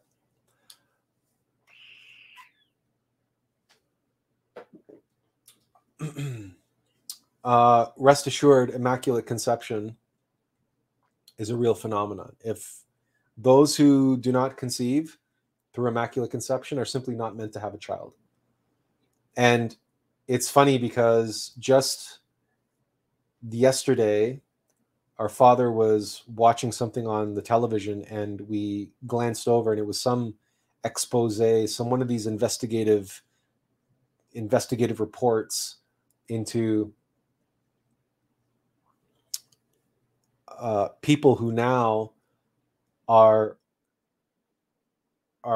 going through some kind of a strange existential crisis as adults when they discover that they were the products of artificial insemination, and that when they look and they see the procedure, they see photographs or video of the procedure taking place, and they have this like existential crisis as a result, because they were artificially inseminated. They were artificially created. They were created ostensibly in a laboratory, right? It was not natural. It was not supposed to happen. That's how they feel. They feel that intuitively. They feel sick to their stomach, sick spiritually, sick in their heart. When they see those pictures, it's like there's no love present. There's no beauty. There's no joy when they were conceived. It's an interesting. We haven't watched the documentary. We just saw a preview for this investigative report or whatever, but one can easily empathize. It's not a huge leap of the imagination to put oneself in the shoes of someone who, instead of looking at family photos, right?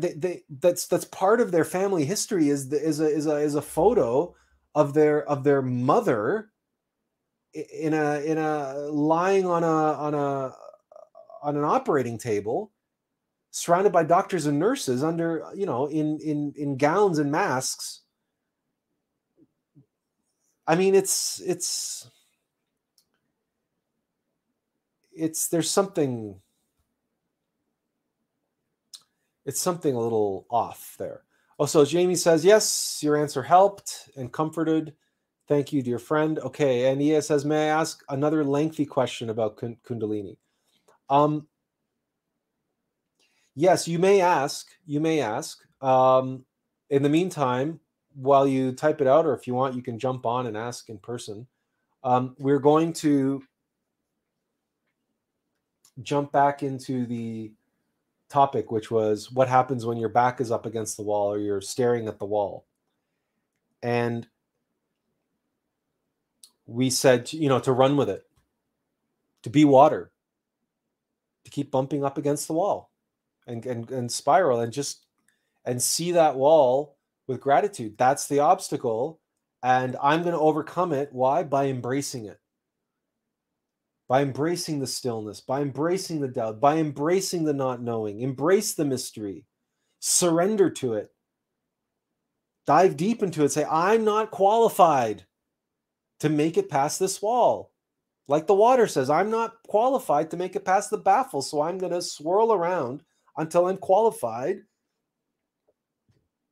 to make it past. So what did we do? We created the ad for tonight's live stream.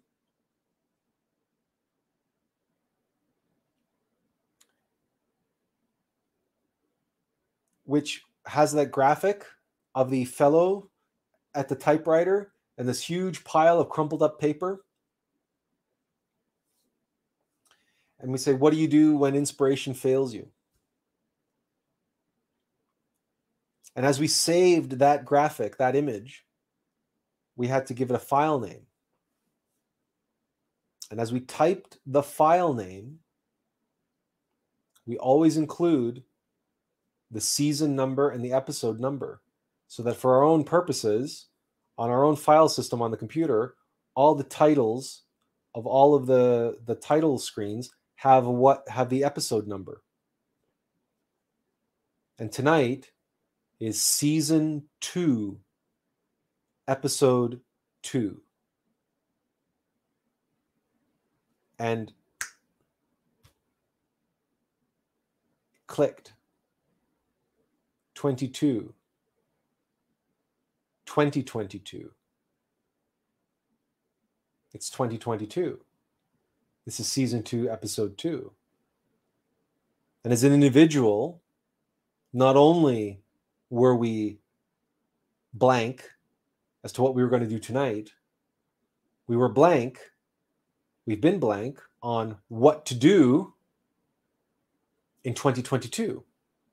How do we move forward? What are we going to be focusing? What are we going to be doing? How are we going to be doing it?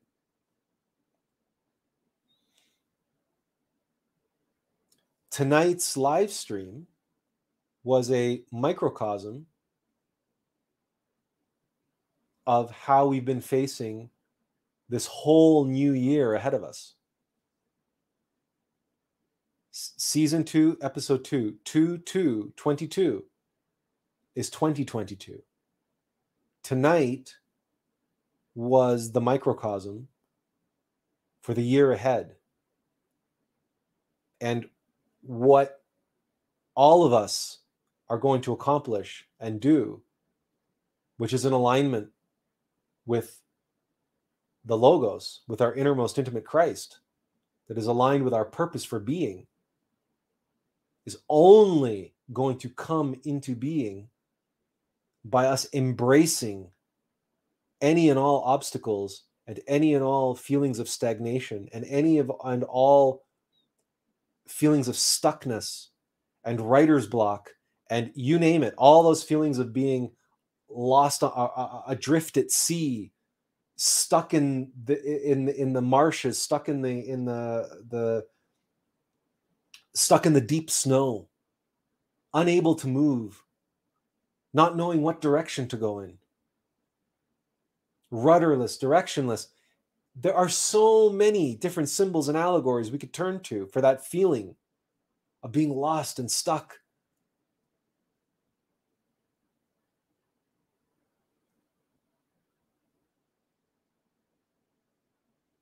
But you can't tear down the wall, and you can't climb over the wall without getting your fingers into the grooves of the bricks, of the texture of the wall. You cannot climb the sheer face of the cliff without feeling out the crevices, the cracks, the handholds, the footholds. You cannot climb the sheer face of the ice without picking and picking and picking your way into, so until you have a grip, and then you move ahead. And if you're water, you can't get past the baffle unless you swirl around and around and around and around and around and around until finally you get to this point, and you reach that point of spark, of eureka, of inspiration, imagination, revelation, and then whoosh, you're over the baffle. You're past it all of a sudden. And then you're flowing again, forward, onward, and upward. But with renewed strength, with renewed capability, with renewed ability. Why? Because you embraced the baffle with gratitude, with patience. You threw yourself at Rachmaninoff's Fifth Piano Concerto over and over and over and over and over again. You sat there staring at the screen and the blinking cursor, watching the clock on the wall tick, tick, tick, tick, tick, tick, tick, tick, tick, counting down until eventually, boom, and your life was completely transformed because you were completely transformed. And all of a sudden, the wall was blown away. The walls were blown away. The obstacles, the whatever, what all, it's just something completely revelatory happens. But it won't happen if you resist the process.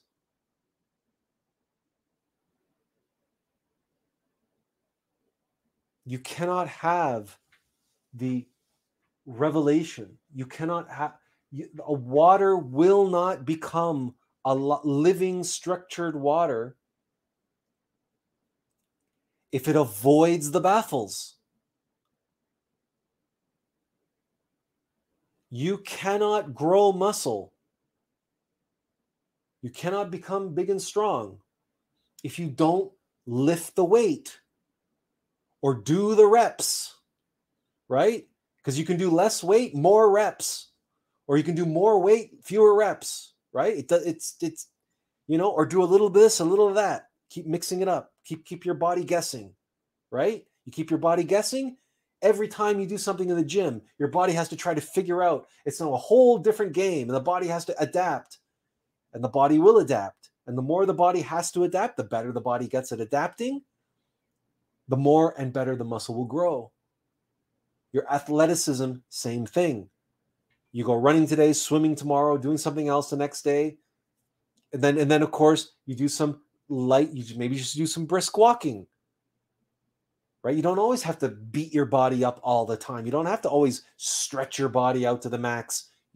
You give it waves, go from intensity to really light intensity, and throw everything. Let your body experience everything. Some days you just want to do yoga. Some days you just go for a walk. Some days you're going to do a hard circuit training. Sometimes you do like a straight up weight training program. Sometimes you do this kind of cardio. Sometimes you do that kind of thing, right? Well, if we know all of that, and what about diet, right? What about diet? Sometimes it's not good to do intermittent fasting the same way every day.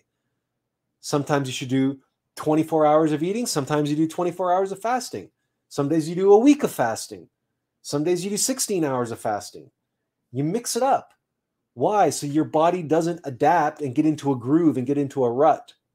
You don't want allow yourself to get into a rut. So sometimes if you're in a rut, even if it's a creative rut, and you've been doing the same thing over and over and over again, you've been doing it the same way, sometimes what you need is to not do anything. Sometimes what you need is a wall thrown up in front of you, something new, something different, to cause you to reevaluate and introspect and be patient and be grateful and embrace the obstacle, embrace the stuckness. For in the embracing of the stuckness is the solution to get past being stuck.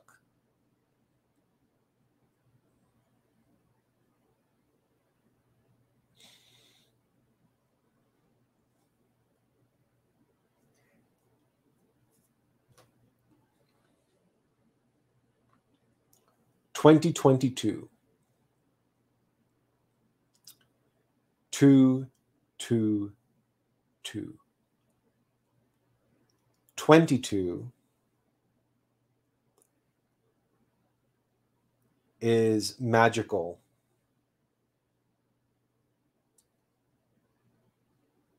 Surely we don't have to explain why 11 is magical.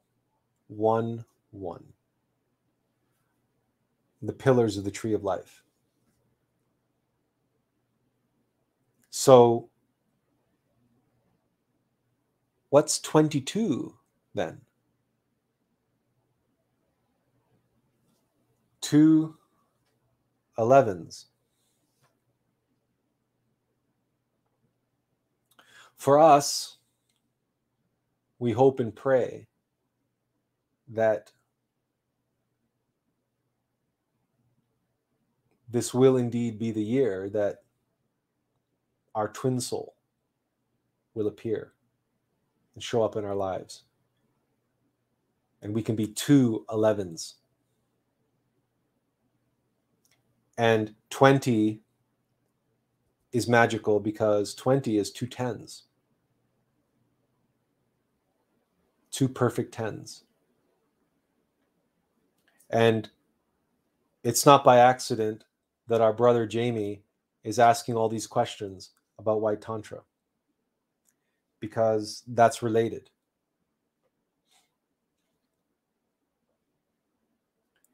And surely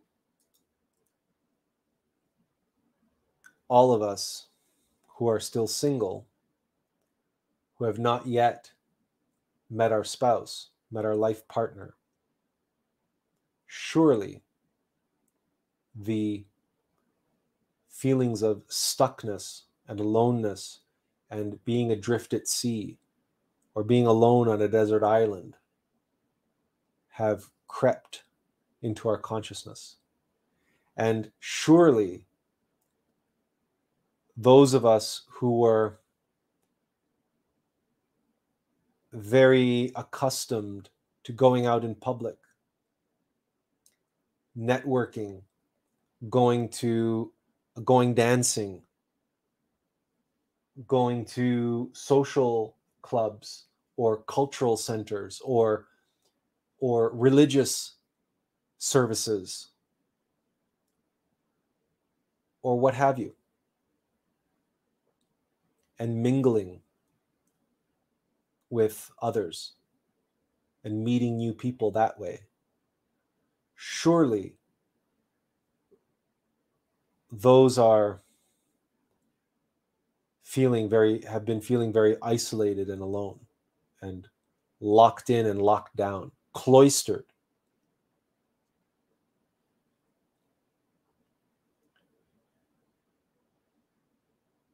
But 2021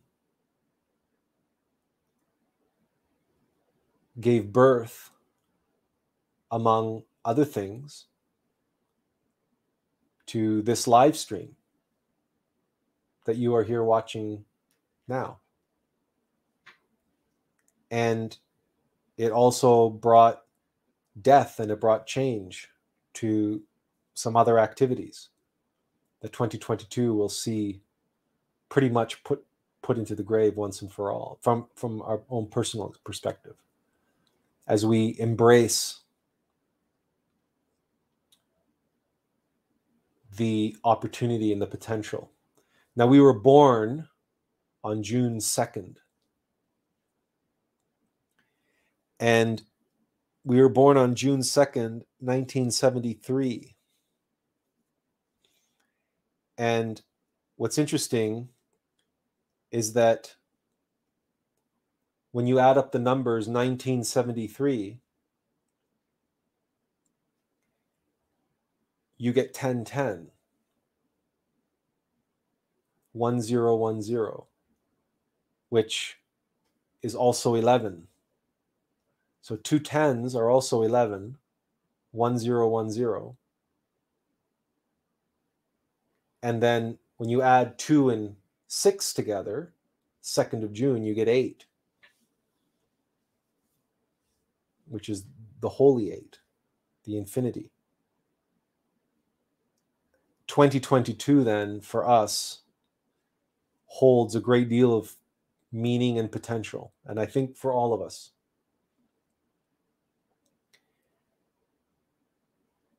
And we do hope and pray that all of you will embrace whatever obstacles appear, whatever appears baffling to you in your life, what has been baffling or what is baffling presently, and just embrace it. And don't be afraid to discuss it or talk about it. Don't be afraid of who you are, really, truly, your true self, your higher self. Be like Noah, who built a boat on top of a mountain when everybody said, you're a freaking idiot. There's not a cloud in the sky. What the hell are you worried about? What are you talking about? Great flood. Everybody thought he was insane.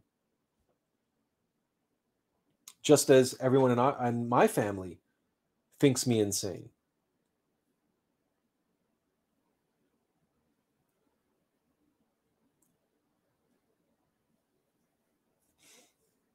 The baffles, and if you feel like you're not receiving the guidance, the direction, you're adrift or whatever, embrace it. Embrace the wide horizon. Embrace the direction of directionlessness. Be in that 0 point of infinite possibility, of infinite potential. Just be aware. And just be like a child on Christmas Eve, awaiting for the miracle of Christmas morning to arrive in your life. And just, you'll have to learn to cope with the anticipation of that. But embrace the knowledge and the faith and the hope and the trust that Christmas morning will come. Sooner or later, it will come. That night, Christmas Eve night, might seem like the longest night of your life. But embrace it. Embrace the warmth of the not knowing, of the mystery of what's in those boxes under the tree, or what Santa's going to be bringing down the chimney. Embrace that. Because the gifts of your inner Christ has to deliver to you and to bring to the world through you will only happen if you embrace and surrender to the mystery of it all. And truly surrender and truly see yourself and that broad horizon. Don't think of yourself as adrift at sea and I don't know where I'm going and I don't know what I'm doing and I don't know what I'm supposed to be doing. Saying, I am exactly where I need to be at the center point of infinite possibility, aware and patiently awaiting instruction. A racehorse in the starting gate. And yes, the animal in you is going to feel anxious. It's going to feel stir crazy. It's going to be chomping at the bit like racehorses do in a starting gate. But the jockeys have to keep that racehorse calm. Have to try to, have to manage that crazy horse. And they got to be cool and they got to be relaxed and they have to be focused and concentrated. And so you will have to deal with that anxiety or the frustration or the depression or the boredom or all these other things. But just breathe. Just be calm. Just relax. There are many things that we do to maintain a healthy animal self, a healthy body, healthy mind, healthy emotions, right? There's many things that we can do to manage whatever, boredom or anxiety or depression, or, we can go for walks, we can be in nature, we can exercise. You can read books, you can read esoteric books, you can listen to esoteric lectures. You can meditate. There's many, many things that you can do. And if you have routines that you do, that you can do them mindfully. You can clean the house mindfully. You can do a bunch of mundane, ordinary, boring things with your heart and soul and your passion, saying, you know what? If this is all I am able to do right now, locked in my home because of lockdowns, because of the Omicron variant, then let me be like a cloistered monk. Let me take this opportunity to live as a cloistered monk. So let me take this opportunity to fast. Let me take this opportunity to study esoteric books, to read those great esoteric works that are thousands of pages, like The Secret Doctrine or The Tales of Beelzebub to his grandson by Gurdjieff. These are enormous esoteric books. When do we have the time to read those? When are we going to have the time to do that esoteric study? If we're going to be in the middle of doing our life's work, we're going to be focused and concentrated on that. When are we going to have time to read these esoteric books? When are we going to have time to work on ourselves, to work on our ego, if not now? When we're at home, locked in our house with our family, with our pets, with our children, who drive us crazy. Isn't that a perfect opportunity to comprehend the things inside of us that are being triggered, that are making us feel crazy, that are making us go stir crazy? Embrace what your Divine Mother gives you. Because when it seems like inspiration has failed you, inspiration has not failed you. Inspiration is preparing you. It's giving you what you need to receive it, because you're not ready yet for it if you haven't received it yet. So the stuckness is that baffle is precisely what the water needs to become alive and to become structured, in order for it to be able to dissolve and to hold within its molecular structure the minerals which will bring life, the living water which will bring life to animals and plants and to the ocean, to the see life.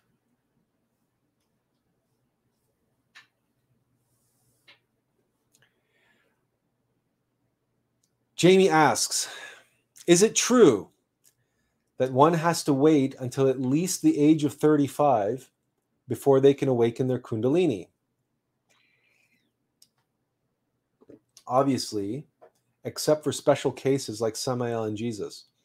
I ask this because Samael said in his book, Beyond Death, the human personality is formed during the first 7 years, and at 14 years, personal energy appears and flowing domineeringly through the sympathetic nervous system, sex appears at 35 years in its transcendental form as creative emotion. It is upon reaching this, we're assuming there was more there, Jamie, but okay. Is it true that you can't really practice or awaken Kundalini before you're 35?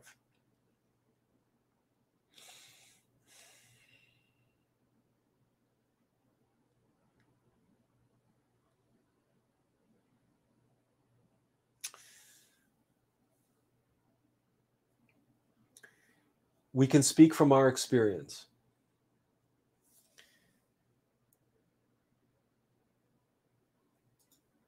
Oh, well, let's just finish the thought. It is upon reaching this age that we can make what is called soul. The common man does not have a soul, or rather, he still is not a true man. He doesn't even have a soul. Okay.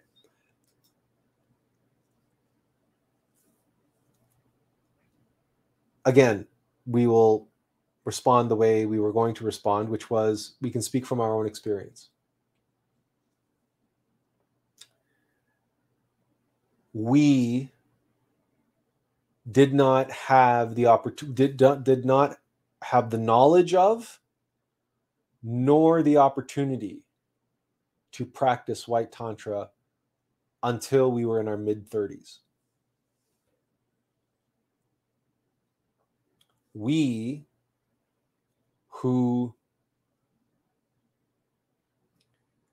had been having shamadis since the age of 5. Now, we did say that from our first shamadi to our second series of shamadis in Japan, there was a 20-year break.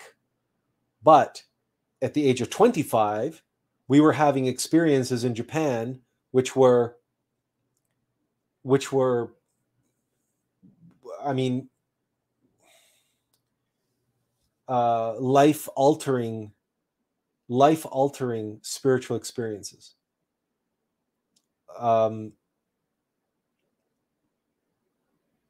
It would be another 10 years before, well, we would start to learn about, let's get our facts straight here. No, it's we began learning about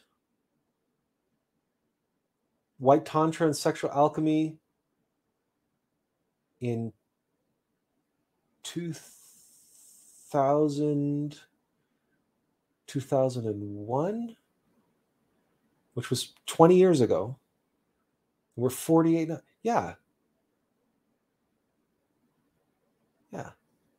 So roughly at the age of 35, and around that age, a few years later, a couple of years later, we were 37, 34,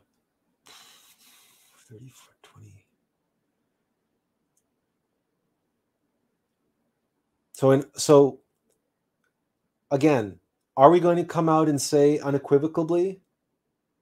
All we can say is that our life's journey, our life's path, and the path of the Bodhisattva, we only received knowledge of white tantra in our mid-30s, and we were only able to begin practicing it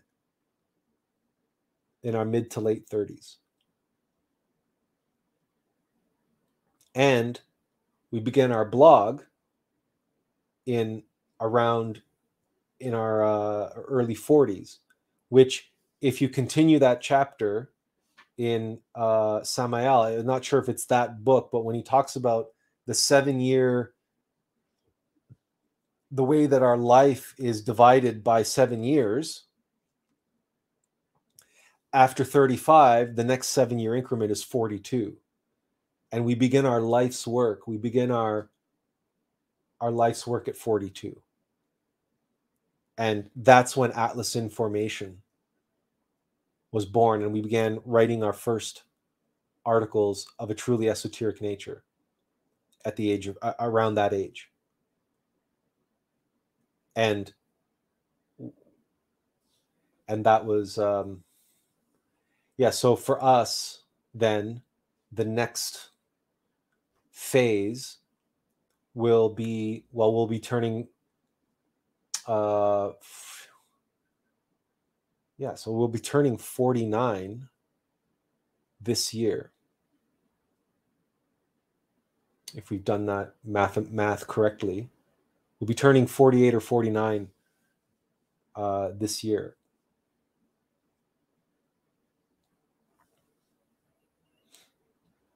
So we'll be approaching that next phase, whatever that next phase is. So 2022 then is a transformative year for us.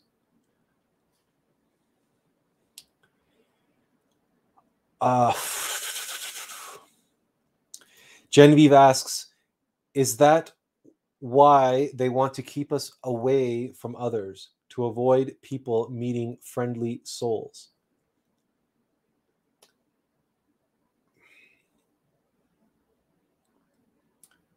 They want to divide and conquer. They want to control. And they want to separate. They want to be able to identify the troublemakers from the submissives. But the masks and the physical distancing, and they also want to be able to control and prevent mob mentality. They wanted to be able to control, prevent. So if you create physical distancing, then you are keeping. So that physical distance that they've established, and the blocking of the face and everything else, turns everybody into,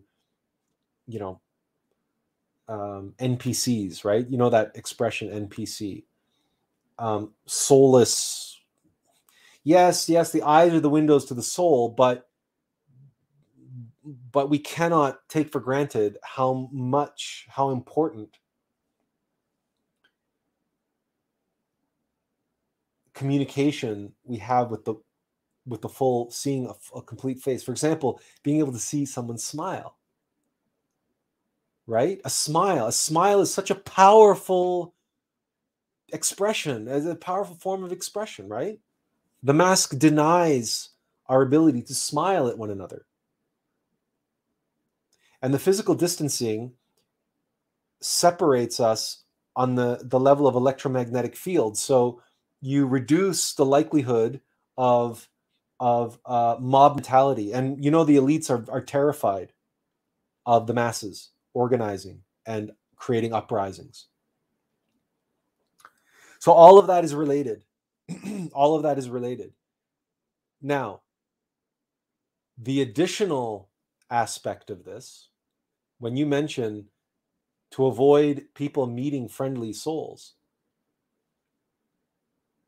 the elites, the global elites, are terrified of overpopulation. So what do you achieve when you close down schools and businesses and churches and social gatherings, dance halls, dance clubs, nightclubs, all the places where people go to meet one another and have meetups and meet new people?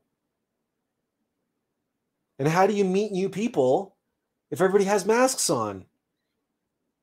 How do you, as a woman, How do you smile at someone from across the room? How can you do that if you have a mask on? First of all, how do you do that if you're locked at home and you can't even go out? Number one. But number two, even if you do go out and you have a mask on, how do you smile at the good-looking fellow at the deli counter that you often see at the grocery store? How do you glance over? How do you give him a little coy little smile? How do you do that? How do you even know if he's a good-looking fellow if he has a mask on? And when I say good-looking, I mean good-looking to you. How do you know if you think he's cute if he has a mask on? How are you supposed to know? How is he supposed to know if he thinks you're cute?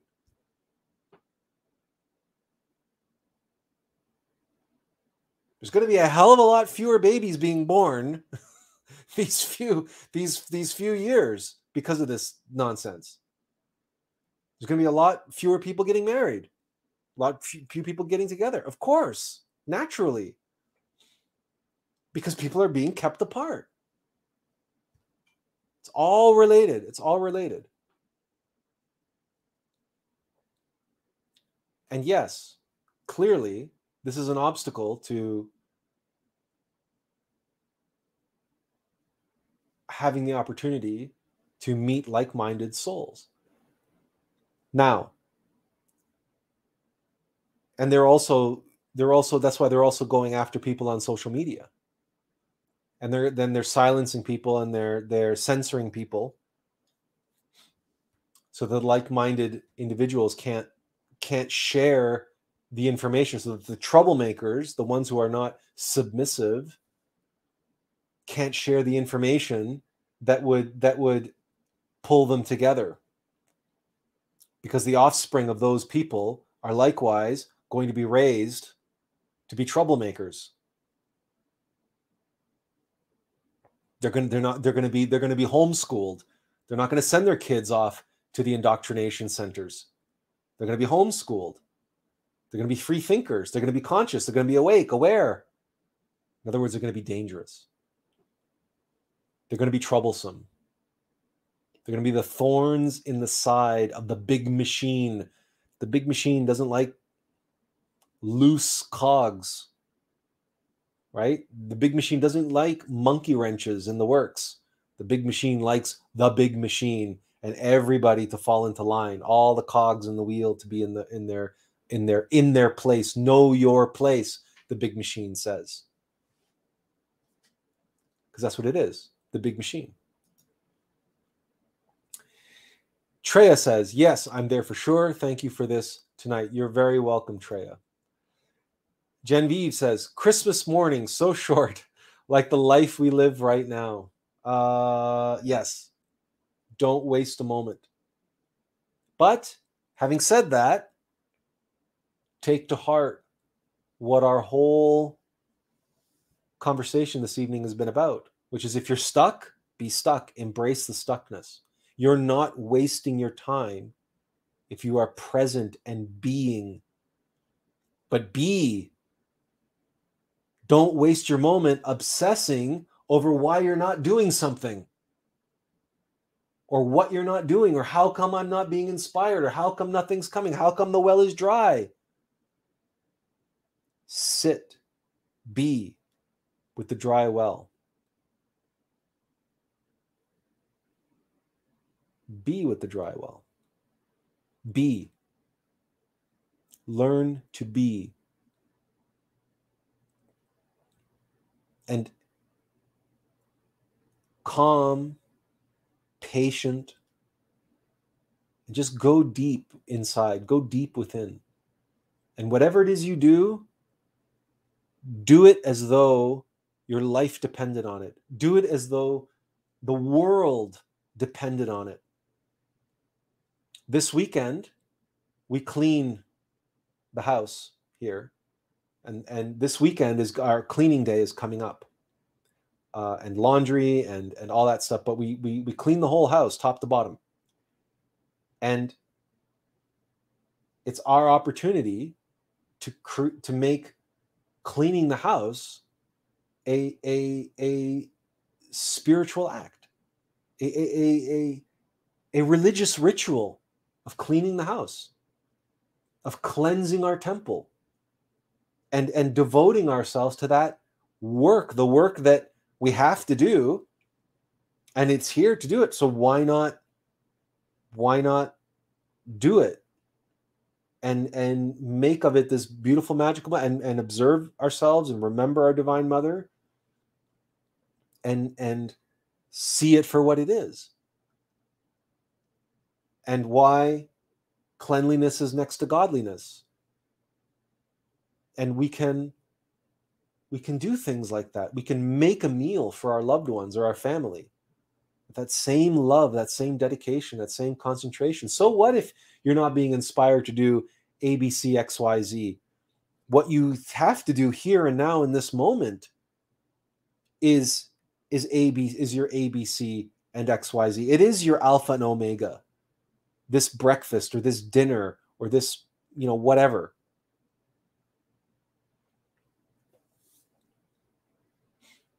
Because life is short, right? As we said around Christmas time, every day is Christmas Day. When we comprehend what Christ Mass is, every day, every moment of every day is our ability to be a wise man and bring our gifts of the mind, heart, and body, the three kings, the three wise men, and bring our mind, heart, and body to the Christ, to the newborn Christ inside of us, our innermost intimate Christ. So dedicate and devote everything that we do and everything that we are in each and every moment, in each and every day, and don't waste a moment. But then you don't have to worry about Christmas being so short, because you will stretch Christmas out to 365 days of the year. And you will remember all the gifts that you receive, including this brick wall behind us and in front of us. The baffles, those are the gifts of our Divine Mother. Every day is Christmas Day, if only we develop the eyes to see and the ears to hear it. Jennifer says, what are some good suggestions for esoteric books for someone who is new to esotericism?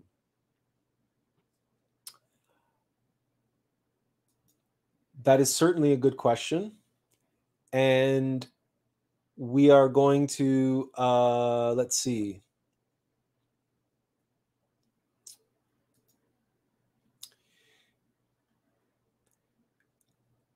There's actually, you know what? Let's, right from Glorianne, okay? Somebody asked this, which book to read. Yes, we have a lot of books, and the teachings they provide are vast and rich. Thus, it can appear overwhelming and confusing. Yet the way to start is simple. Listen to yourself. Each person has their own needs. Thus, the only one who knows what you need is yourself. We advise you to listen to your intuition. Pick books that attract your interest. If you still cannot decide, any of the books will help you, since they all contain a breadth of knowledge. In fact, students discover that each book has levels of knowledge. Each time you read it, you find new things. Ultimately, each book is one facet of a beautifully crafted gem. To understand the teachings, it is necessary to study all of the books. Each one has a role to play in displaying to us the full perspective of the teachings. Those who only read a limited selection of the books choose to limit their understanding of the path. Therefore, we recommend that you aim to study them all, consciously, while practicing what they teach. There's more here that you can read through. And then here at the bottom of the page, they have some of their popular books.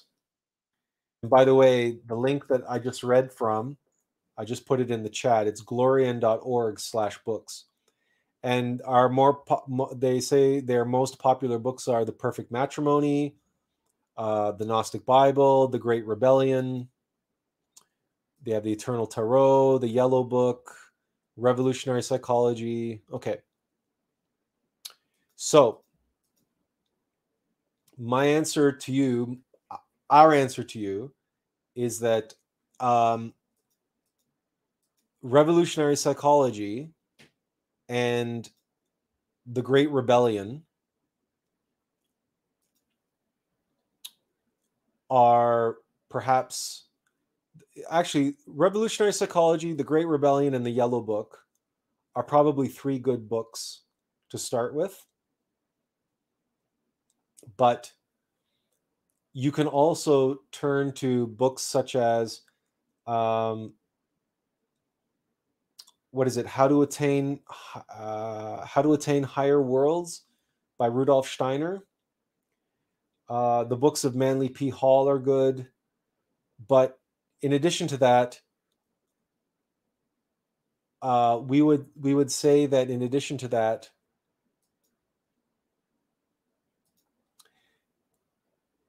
our journey through Gnosis, we read the teachings of Buddha. So we came to Gnosis through Buddhism and Taoism. So we read the Tao Te Ching.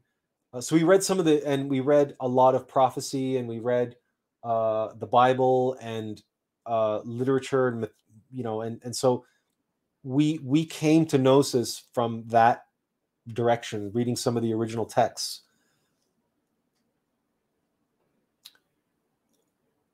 And then Gnosis proper, we were introduced to through the Gnostic lectures, the podcasts, the Gnostic instructors.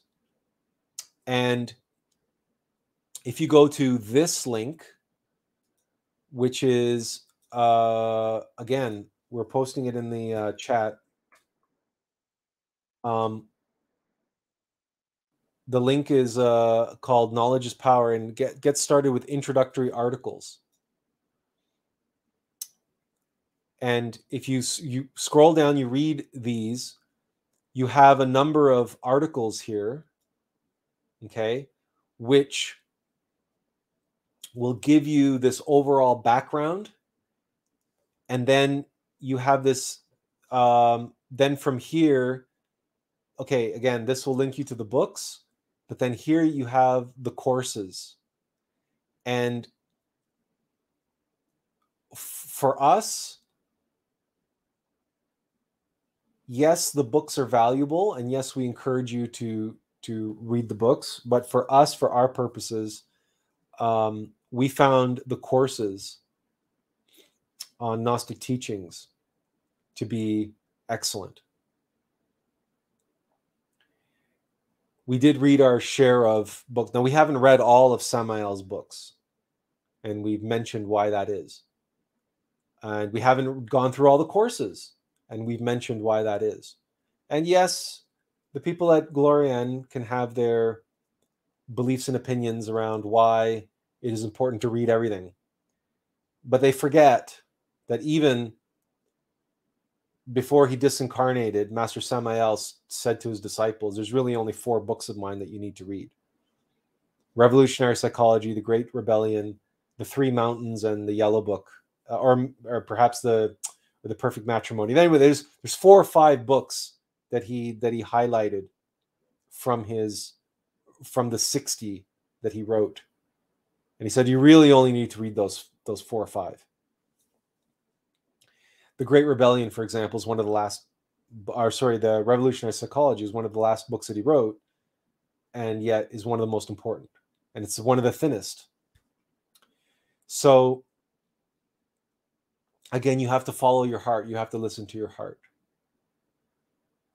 Because in our case, our work is to do things like esoteric unveilings of Lord of the Rings, and so we have to focus on modern mythologies that didn't exist at the time of, or they did, but went under the radar of Master Samael. Master Samael never wrote a word about Tolkien, and Star Wars didn't exist, or Star Wars only came into existence around the time that he disincarnated. So he had nothing to say about that, right? So there's nothing in any of his books to say about that.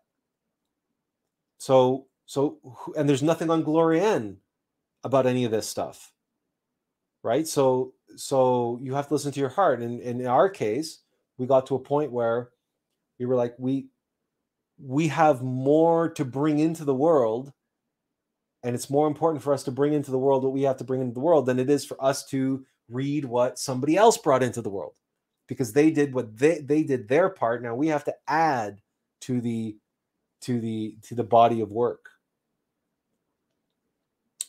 So we hope that answers the question or gives you some guidance on how you can approach answering that question for yourself.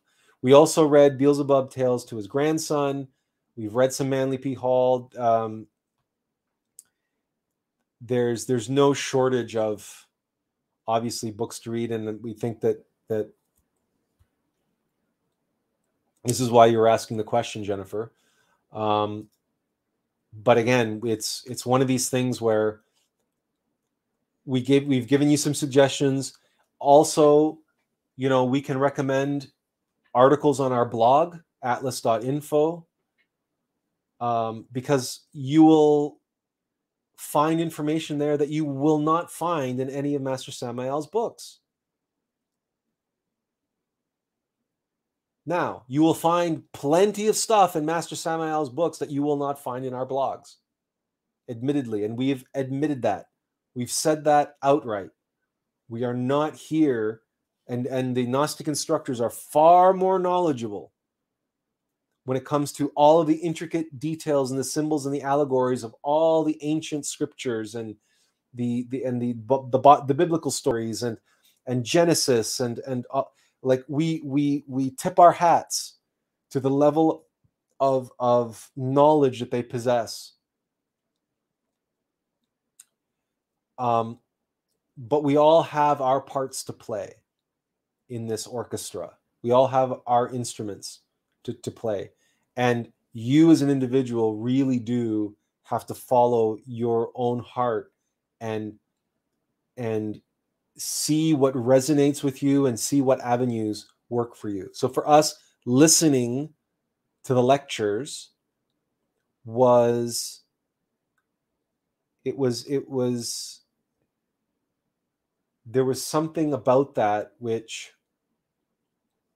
helped to balance out the just reading of the books. And we could listen to lectures while we were walking through the woods and immersing ourselves in nature while immersing ourselves in the teachings. So again, you have a few recommendations here, and we can reiterate those recommendations. But yeah, let's just go to this website and read the introductory articles and consider listening to going through these courses, and making these courses a part of your study, because as you go through these courses will list books as additional reading and additional resources. And yeah, we think we've answered that question. If not, ask us again. Jamie says, it is upon reaching this age. I think he's back to that. Oh no. We covered this one already. Okay. Genevieve says, we see sadness in the eyes. The focus is there. Sadness, fear, and void. If you're referring to this mask issue, it is difficult for people to be happy when they're walking around in public and everybody is like this, right? And everybody, yeah. So and perhaps that's a astute observation. That, and by the way, have you ever noticed in those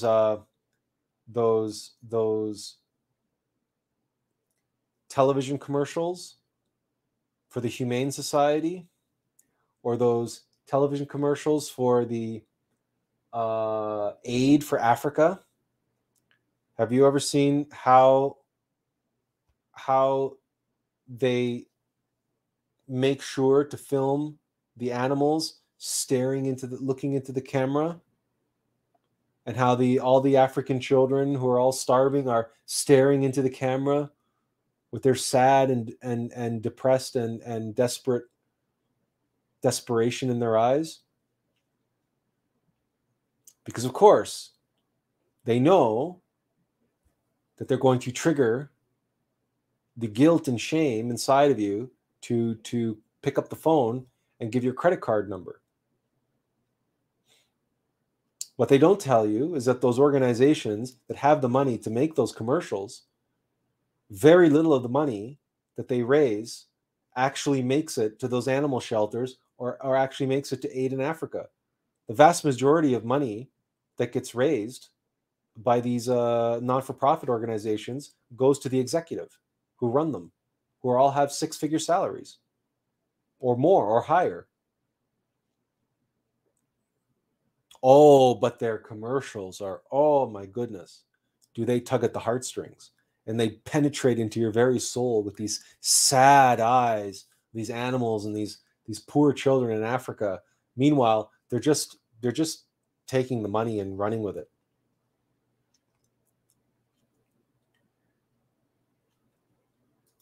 But that's an astute observation about this mask phenomenon, and that if everybody is possessed by fear, and they're wearing masks either because they're afraid of getting sick, but many people wear masks because they don't want to rock the boat, right? You don't want to get fined. You don't want to get thrown out of the store. You don't want people having a temper tantrum because you refuse to put a mask on. There's some people who beat their chest and walk around saying, I've never wear a mask. I go everywhere and I don't wear a mask and blah, blah, blah, and this and that. Well, that's fine if they want to die on that hill. We talked about this in one of the previous live streams about picking your battles. We certainly don't go around with fear in our eyes. We're not afraid, but we just simply don't need the hassle. And the other thing too is that we live with an elderly father who, of course, he is afraid, right? So we wear a mask outside, or not outside in a store or whatever we go to. We wear a mask because for his sake, because we wouldn't want him to think that we were putting him in jeopardy. And of course, we're not putting him in jeopardy ever. There is no jeopardy that he is in. But for his own sake, he's 82 years old. He's not changing his mind, right? So we have to live with the reality of the people that are around us and our loved ones. We talked a little bit about family. So sometimes it's better not to, poke the sleeping bear with a stick. It's better just to let sleeping bears lie, right? So, but again, the observation is astute that many of the people that you do see when you go out in public wearing a mask, if you look in their eyes, you do see sadness, you do see fear. All right. All in all, it may be a little ironic, or it may be a little surprising that we went nearly 3 hours with no topic, a non-topic, with not knowing what we were going to talk about, other than we had nothing to talk about, that we were stuck. So much so, believe it or not, that we were on a phone call with a friend right up until 7:58. We had exactly 2 minutes to set up our webcam, turn on our lighting, and enter the live stream and pick a background for our live stream. Exactly 2 minutes to do it. And we were completely calm and relaxed, not knowing at all what direction we were going to go. Simply surrendering to the horizon of infinite possibility and simply going with whatever it was you all put into the chat tonight.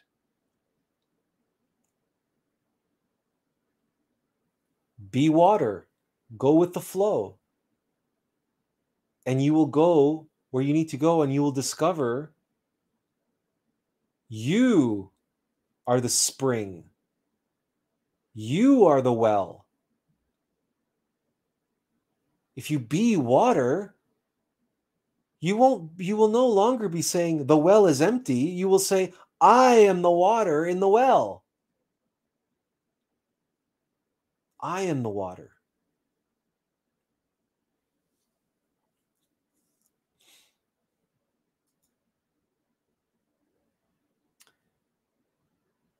There was absolutely no way we were going to say these words to you, Jennifer, which are what you needed to hear. There was absolutely no way these words we could have said were it not for the previous 2 hours and 56 minutes. Because this insight, this inspiration simply came to us right now in this moment.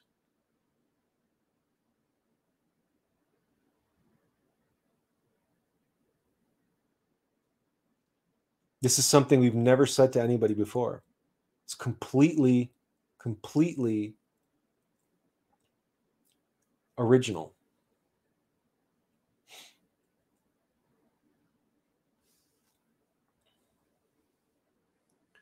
And this is the power of surrendering and embracing the baffles, the obstacles, the desert, the deserted island, the raft adrift at sea, like Pi in The Life of Pi.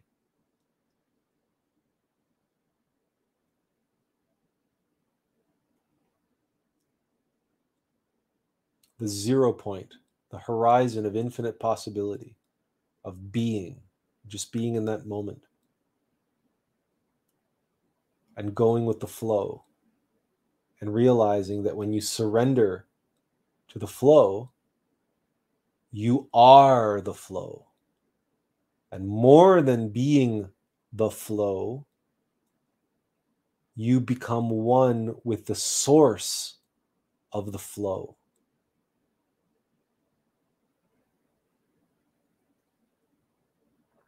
So how can it not flow? If you are being one with the source of the flow, how can it not flow? I, who had no idea what to do for tonight's live stream, I have been a mouthpiece that's been going for 2 hours and 58 minutes. How was I able to do that? The answer is I wasn't able to do it. We were able to do it. And only because we put our faith and trust in the Logos, in Allux, all light, God light, the source of all flows.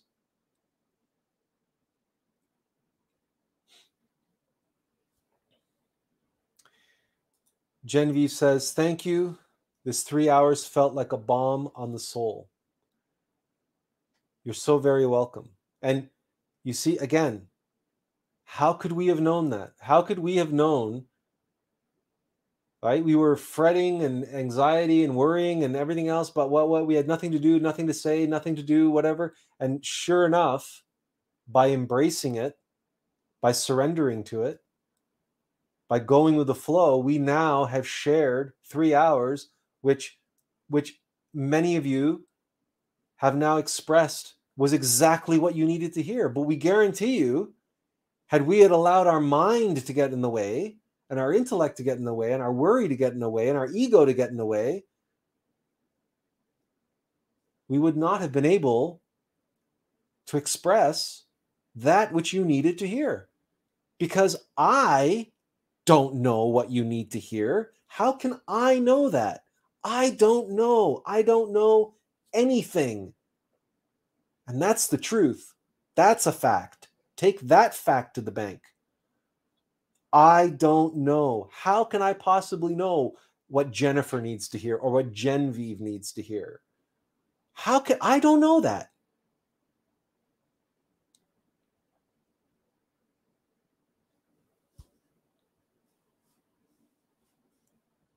And so this is the beauty.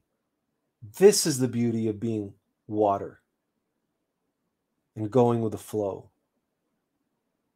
Because the water, all water has a source.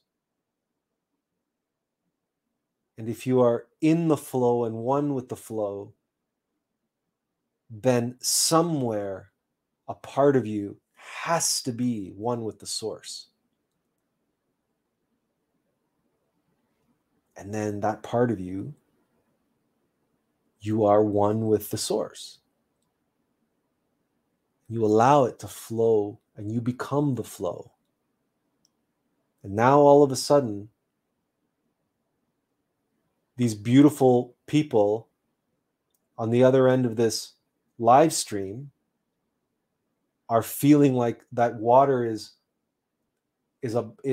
refreshing their soul. It's like it's a balm. It's like a soothing rain shower. Why? Because the water always flows back to its source.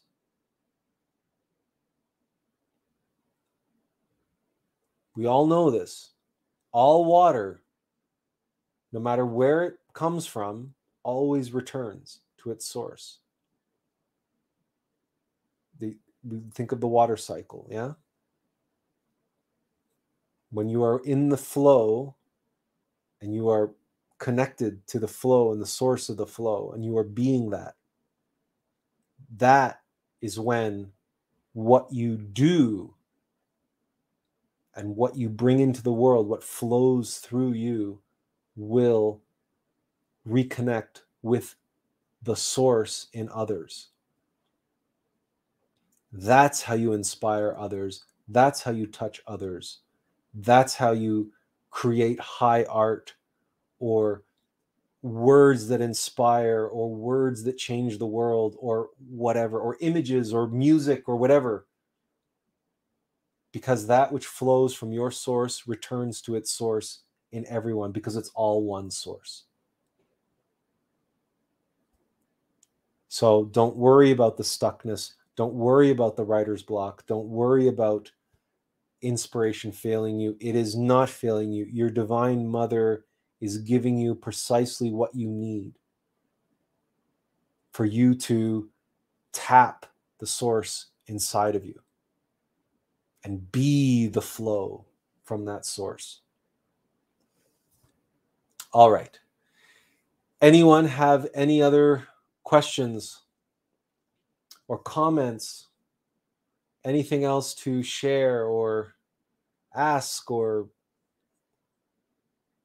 anything at all?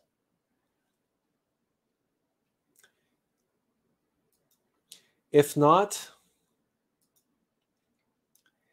then let us say goodnight and God bless and see you Friday, and inferential peace. Take care. Much love, everyone. Good night.